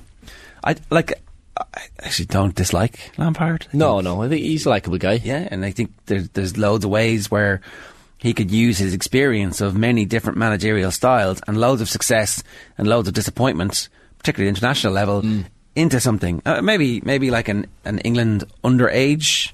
Yeah. Like a career there. Get and a couple of years to like go and sit and listen and have conversations. I'm just looking at the next Everton manager, some of the odds. So in 50 of Nuno Espirito Santo at 9-1, Rooney at 7-1, David Moyes, he'd have to lose the job at West Ham first, and behind Sean Dyche, who is the favourite at 6-4, is Marcelo Bielsa, which is interesting. Wow. I mean, Bielsa in the summer, I'd be very excited about what would happen at Everton if they did that. But Bielsa right now, like, would that work? I don't know. He still isn't. He still lives around Leeds. I think he does. I think Everton fans would be quite pleased to have Bielsa on. Yeah, sure. I mean, that would be very exciting. You take him. Can he do it in the middle of the season? Maybe he can. I don't know. Let him at it. He took over in the middle of the season at Leeds. Didn't he? Yeah, I think so. Right. So that's the news this morning. We did ask a question about should the All-Ireland football final be replayed. This is Glenn and Kilmacud, because Crokes had 16/17 men on the field. You know. And the response is 2/3 in favour of a replay, 1/3 saying, nah, move on. So we'll see. Ronan Kenny on YouTube saying, I think a real issue in the Crokes v Glen issue is Shane's utter infatuation with Malachy O'Rourke. This is Shane's only motivation in this debate. Incorrect. I love Malachy O'Rourke, but fair is fair. Replay the game. I don't think it matters who the Glen management is. I do love him. Let's be honest, he's a fantastic coach, but irrelevant in this debate. Just replay the game. Right, we're back tomorrow morning. We're live every morning in association with Gillette Labs for an effortless finish today. On tomorrow, we'll have Michael Darmacaulay and Eamon McGee to talk about toxic masculinity in sport and plenty more besides. Up next, you're going to hear Robbie Henshaw chatting to Cameron Hill in partnership with Aya. They're the leading Irish vitamin and supplement brand for all the family. Delighted to announce a brand partnership with Robbie Henshaw. Aya is committed to delivering only the highest quality food, supplements and vitamins to support health and well-being for all the family. A range of 36 products catering for adults, children and babies, exclusive to Irish pharmacies. Aya is widely available across the country, including Allcare Pharmacy, Life Pharmacy, Hickey's Pharmacy, Macaulay Pharmacy and other leading groups and independent pharmacies. Enjoy this. We'll see you tomorrow. Alright, Aya is the leading vitamin and supplement brand for all the family, and is delighted to announce a brand partnership with Irish Rugby International player Robbie Henshaw for 2023. Aya is committed to delivering only the highest quality food, supplements and vitamins, and to support health and well-being for all the family. Exclusive to Irish pharmacies, Aya is widely available across the country, and I'm delighted to be joined by Robbie Henshaw today. Robbie, how are you? I'm good, thanks for having me. Not at all. You're coming back from injury at the moment. When can we see you back on the pitch, or expect to? Yeah, so it's things are going well. I'm potentially back to full contact in the next couple of weeks. Things are on track. Aiming to be, fit in about 2-3 weeks time. So we're hitting the right markers at the moment, and things are progressing. I read that you were watching The Last Dance last year when you were feeling ill ahead of the game to Toulouse? Are you watching anything right now that's going to get you back in the swing of things? I haven't really gone back to sports talk, although I saw Netflix recently released a tennis kind of a documentary called Breakpoint, so I've started watching that, and it's pretty good to see kind of how the individual sports people in tennis operate, so it's fascinating. You talked about last season and how you struggled with injuries at the start, and then you aimed to bounce back and really finish strong. You've had a few issues this year. Are you planning on the same kind of trajectory for 2023? Yeah, I think so. Last year was definitely stop-starty in terms of injuries for me, but going to look to last year and see how I went that way in terms of coming back and making sure I finish off the season strong. So a bit of a blip this season in the middle. Actually had a good strong start to the season, playing a good few games with Leinster at the start of the season. Then November I got stopped in my tracks a bit with the hamstring, but it's good starting the new year on a positive note, hopefully in the next few weeks, and build towards the end of the season. Obviously yesterday, well, we're recording this on Friday, but the Ireland squad recently announced. You're not in it yet, but maybe more of that and on. But in the squad is Jamie Osborne, obviously a Leinster teammate of yours. First call up, you've played alongside him. Were you surprised that he got his call up this young? No, absolutely not. I think we've seen the talent he is. We recognise him. Leinster brought him in training when he was, just out of school as a 19-year-old. He's massive talent. So we've seen him on the training paddock the last few years, what he's able to do, and he's shown in his performance last week against Gloucester. It really showed he's capable of stepping up to the next level. So he's brilliant. I'm delighted for him. Yeah, because a lot of people have made much of the fact that he's 21 years old. He's only had 28 appearances for Leinster. People think maybe it's just a little bit too soon, but I mean, you got your debut when you were 20 years old, if I'm right in thinking. Yep. And it took like a duck to water. So is it really is a youth a big factor, or is it when you're ready, you're ready? Not necessarily. I think when you've been in the environment, which Jamie has been in and out training with Ireland, and he's played on the kind of emerging Ireland team as well. So he has experience in and around camp, and I don't think youth is a factor. I think it shows. If I remember someone used to say to me, if you're good enough, you're old enough. So I think he's shown that. How do you cope with that step up from international level? Because it is a huge step up, and we've seen players who've just come in, had a few games with their province and gone all the way to the top. So how do you get that confidence and make sure you hit the ground running? Yeah, it's about probably staying calm when you get your foot in the door. Things are definitely heightened in terms of pressure, your time on the ball, physicality, everything detailed. Things are definitely heightened and go to another level. So it's probably being calm and being able to, take what comes in your stride. So that'll be my way of looking at it. Not getting too obsessed with it either. Being able to, have fun along the way as well, I think is important. Well, fun along the way is a good point, because sometimes I'd say you're half a mind of I need to impress and do something that's going to wow everybody, and another part is I don't want to say I just need to get through this, but you want to make sure you get through without making any mistakes. So is that a balance that's always in the back of your mind, or do you just play as part of the team? I think off the pitch there's always great crack in the changing room, in the coffee room, around the dining table. So I think when you're the old saying, when you're on, you're on. So when you're on the pitch, you're on. When you're in the gym, you're on. But when you're off the pitch, that's when you can have a laugh, have the crack with the lads, but in a good way, that you're still getting work done around your analysis, around your getting with your other teammates, and making sure you're on top of your work and looking back at training and things like that. Last season felt like a bit of a season of nearlies for both Leinster and Ireland. I mean, you lost the URC semi-final to the Bulls, came up just short against La Rochelle, and but for the kick of a ball against France, we might have won the Six Nations. So what does that do for 2022-23? Is that in the back of your mind that we nearly got there this year and there's a little bit more to do, or how does that affect you? Yeah, I think last year was obviously there was fine margins, is what I call it, in terms of some of those top level games, like you alluded to, the La Rochelle game. Just little moments in the game that bounce of a ball, we could have won that game, literally. So I think, it just goes to show when you get to the top level, there's no real second chances. You don't have the time in the game. You don't have the chances. If you're given chances and you don't take them, it'll come back to bite you. So I think that's probably a learning from probably all of last season. The games we've played is probably not just that little bit of being clinical, missing that little bit, and then not having the time to make up for it. Let's go back, because as I said, it's nearly 10 years since you made your Ireland debut. It's 11 years since I saw you first in a Schools Cups final against my beloved Sligo Grammar. You won that day, and sorry about that. Thank you. I was waiting for the apology. Thank you very much. But do you have fond memories of playing those Schools Cup games? Because they are a different kind of pressure, aren't they? Absolutely. I was just I did a recent interview for a school's cup spread, because I know the cups is starting soon, and I just said it was one of my favourite periods of playing rugby. Was firstly, you're with your mates in school. Secondly, just so young, and for what we did in terms of winning the cup, it hadn't been done in 35 years. So that period of going through the year and playing well in the games, we had good challenges. We played away in Gloucester in a schools kind of competition.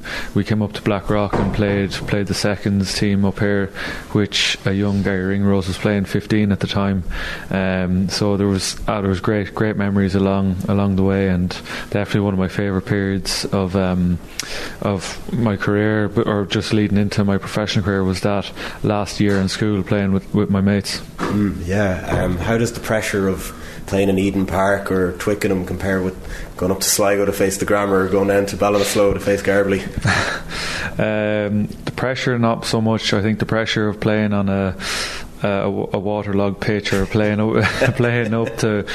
muck up to your ankles, I think that brings on a different sort of pressure and a different game. So they're the memories that I'll want to forget, is playing those kind of, even the Maris, like the pitch was hit and miss a lot of the times.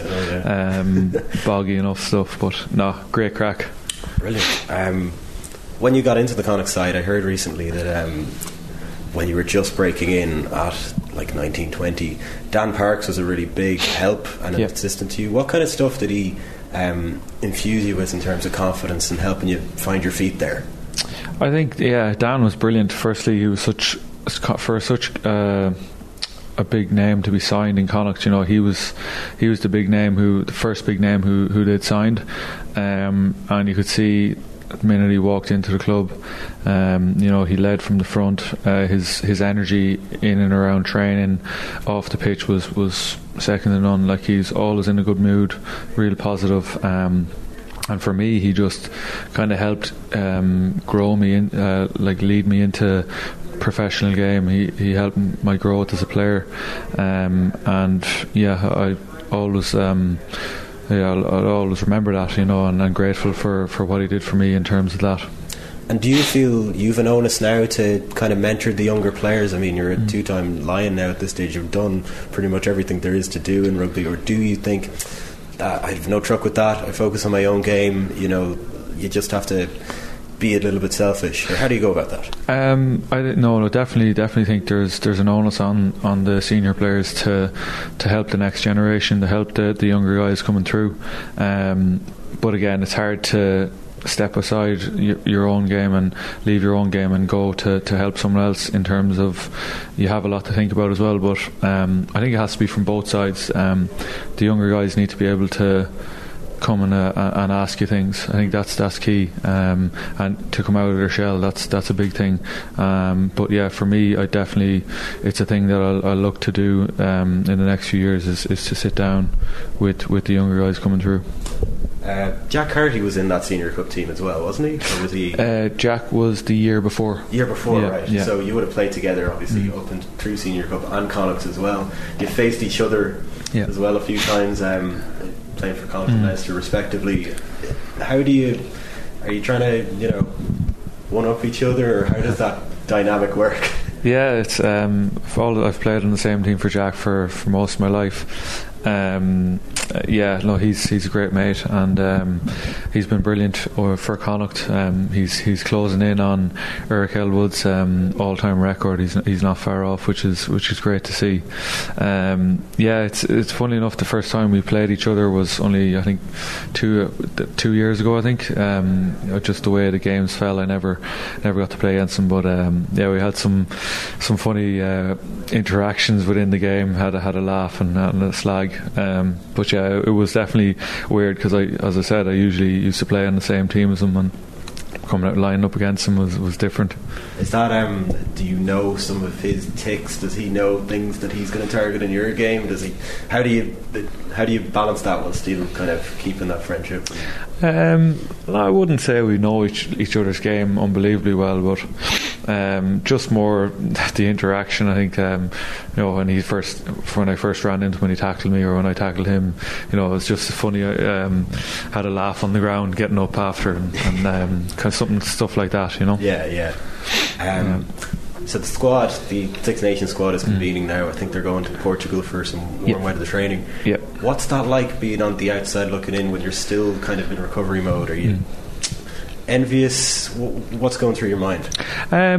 Listen, it's for me, it's still a little bit too soon to be there. So I think, obviously I want to be in my head. I want to be fit. I want to be available and go and be included in the squad. But I'll keep the head down now and make sure I get myself right. Just I know what's around the corner, and it's a big year, so I think I have a chance to just make sure everything's perfect prior to coming back, and then hopefully we'll see what happens come in the next few weeks.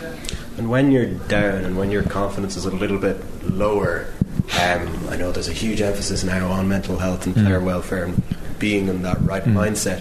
How do you kind of balance that? I know you've got plenty of, I wouldn't say distractions, but diversions through music and all other sorts. Are they good aids for you in terms of getting over the disappointment of not being out there?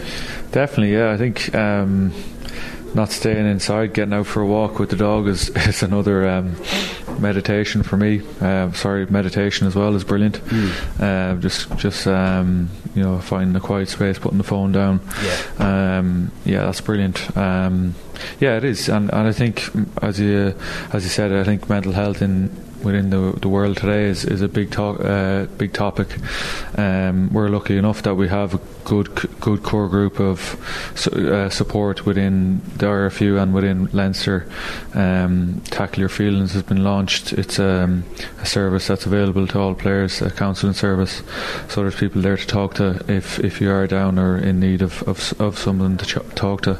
So we're making great strides forward in that sense. But I think you just have to take every day as it comes, try and stay positive, and realise, I think a big thing is realising that it's not going to be, every day isn't going to be a good day, right? And being able to accept that, and then make sure you try and come back in and try and flick it.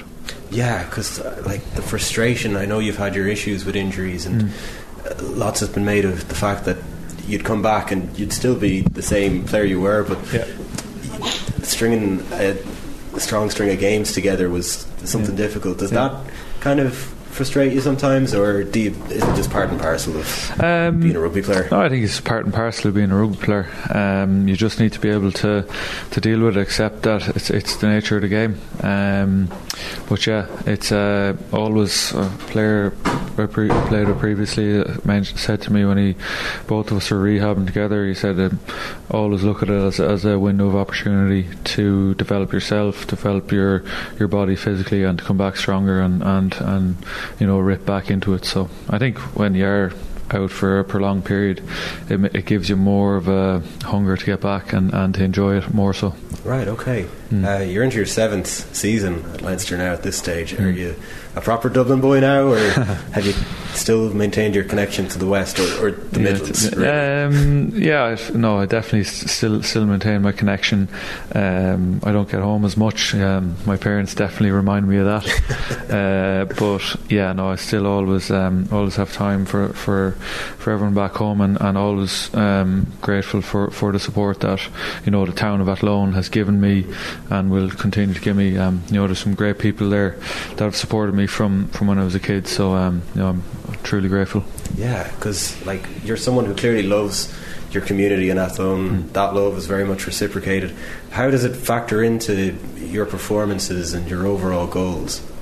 Yeah, I think when you see what it means to people around you, I'm not even saying from where I'm from, but the whole country, even across the globe, a key example of that was when we went to New Zealand, and just talking to people after that third test and seeing what it meant to people at home, seeing videos of people up early watching it, it almost injected a massive lift of energy and joy to the country. And we only kind of seen it when we got back in Irish soil, and then over Christmas kind of seeing snippets of I haven't watched the full documentary, but seeing bits of the documentary, and people talking to me after saying that it was unbelievable, just what we did. And I think that kind of spurs you on as a player to try and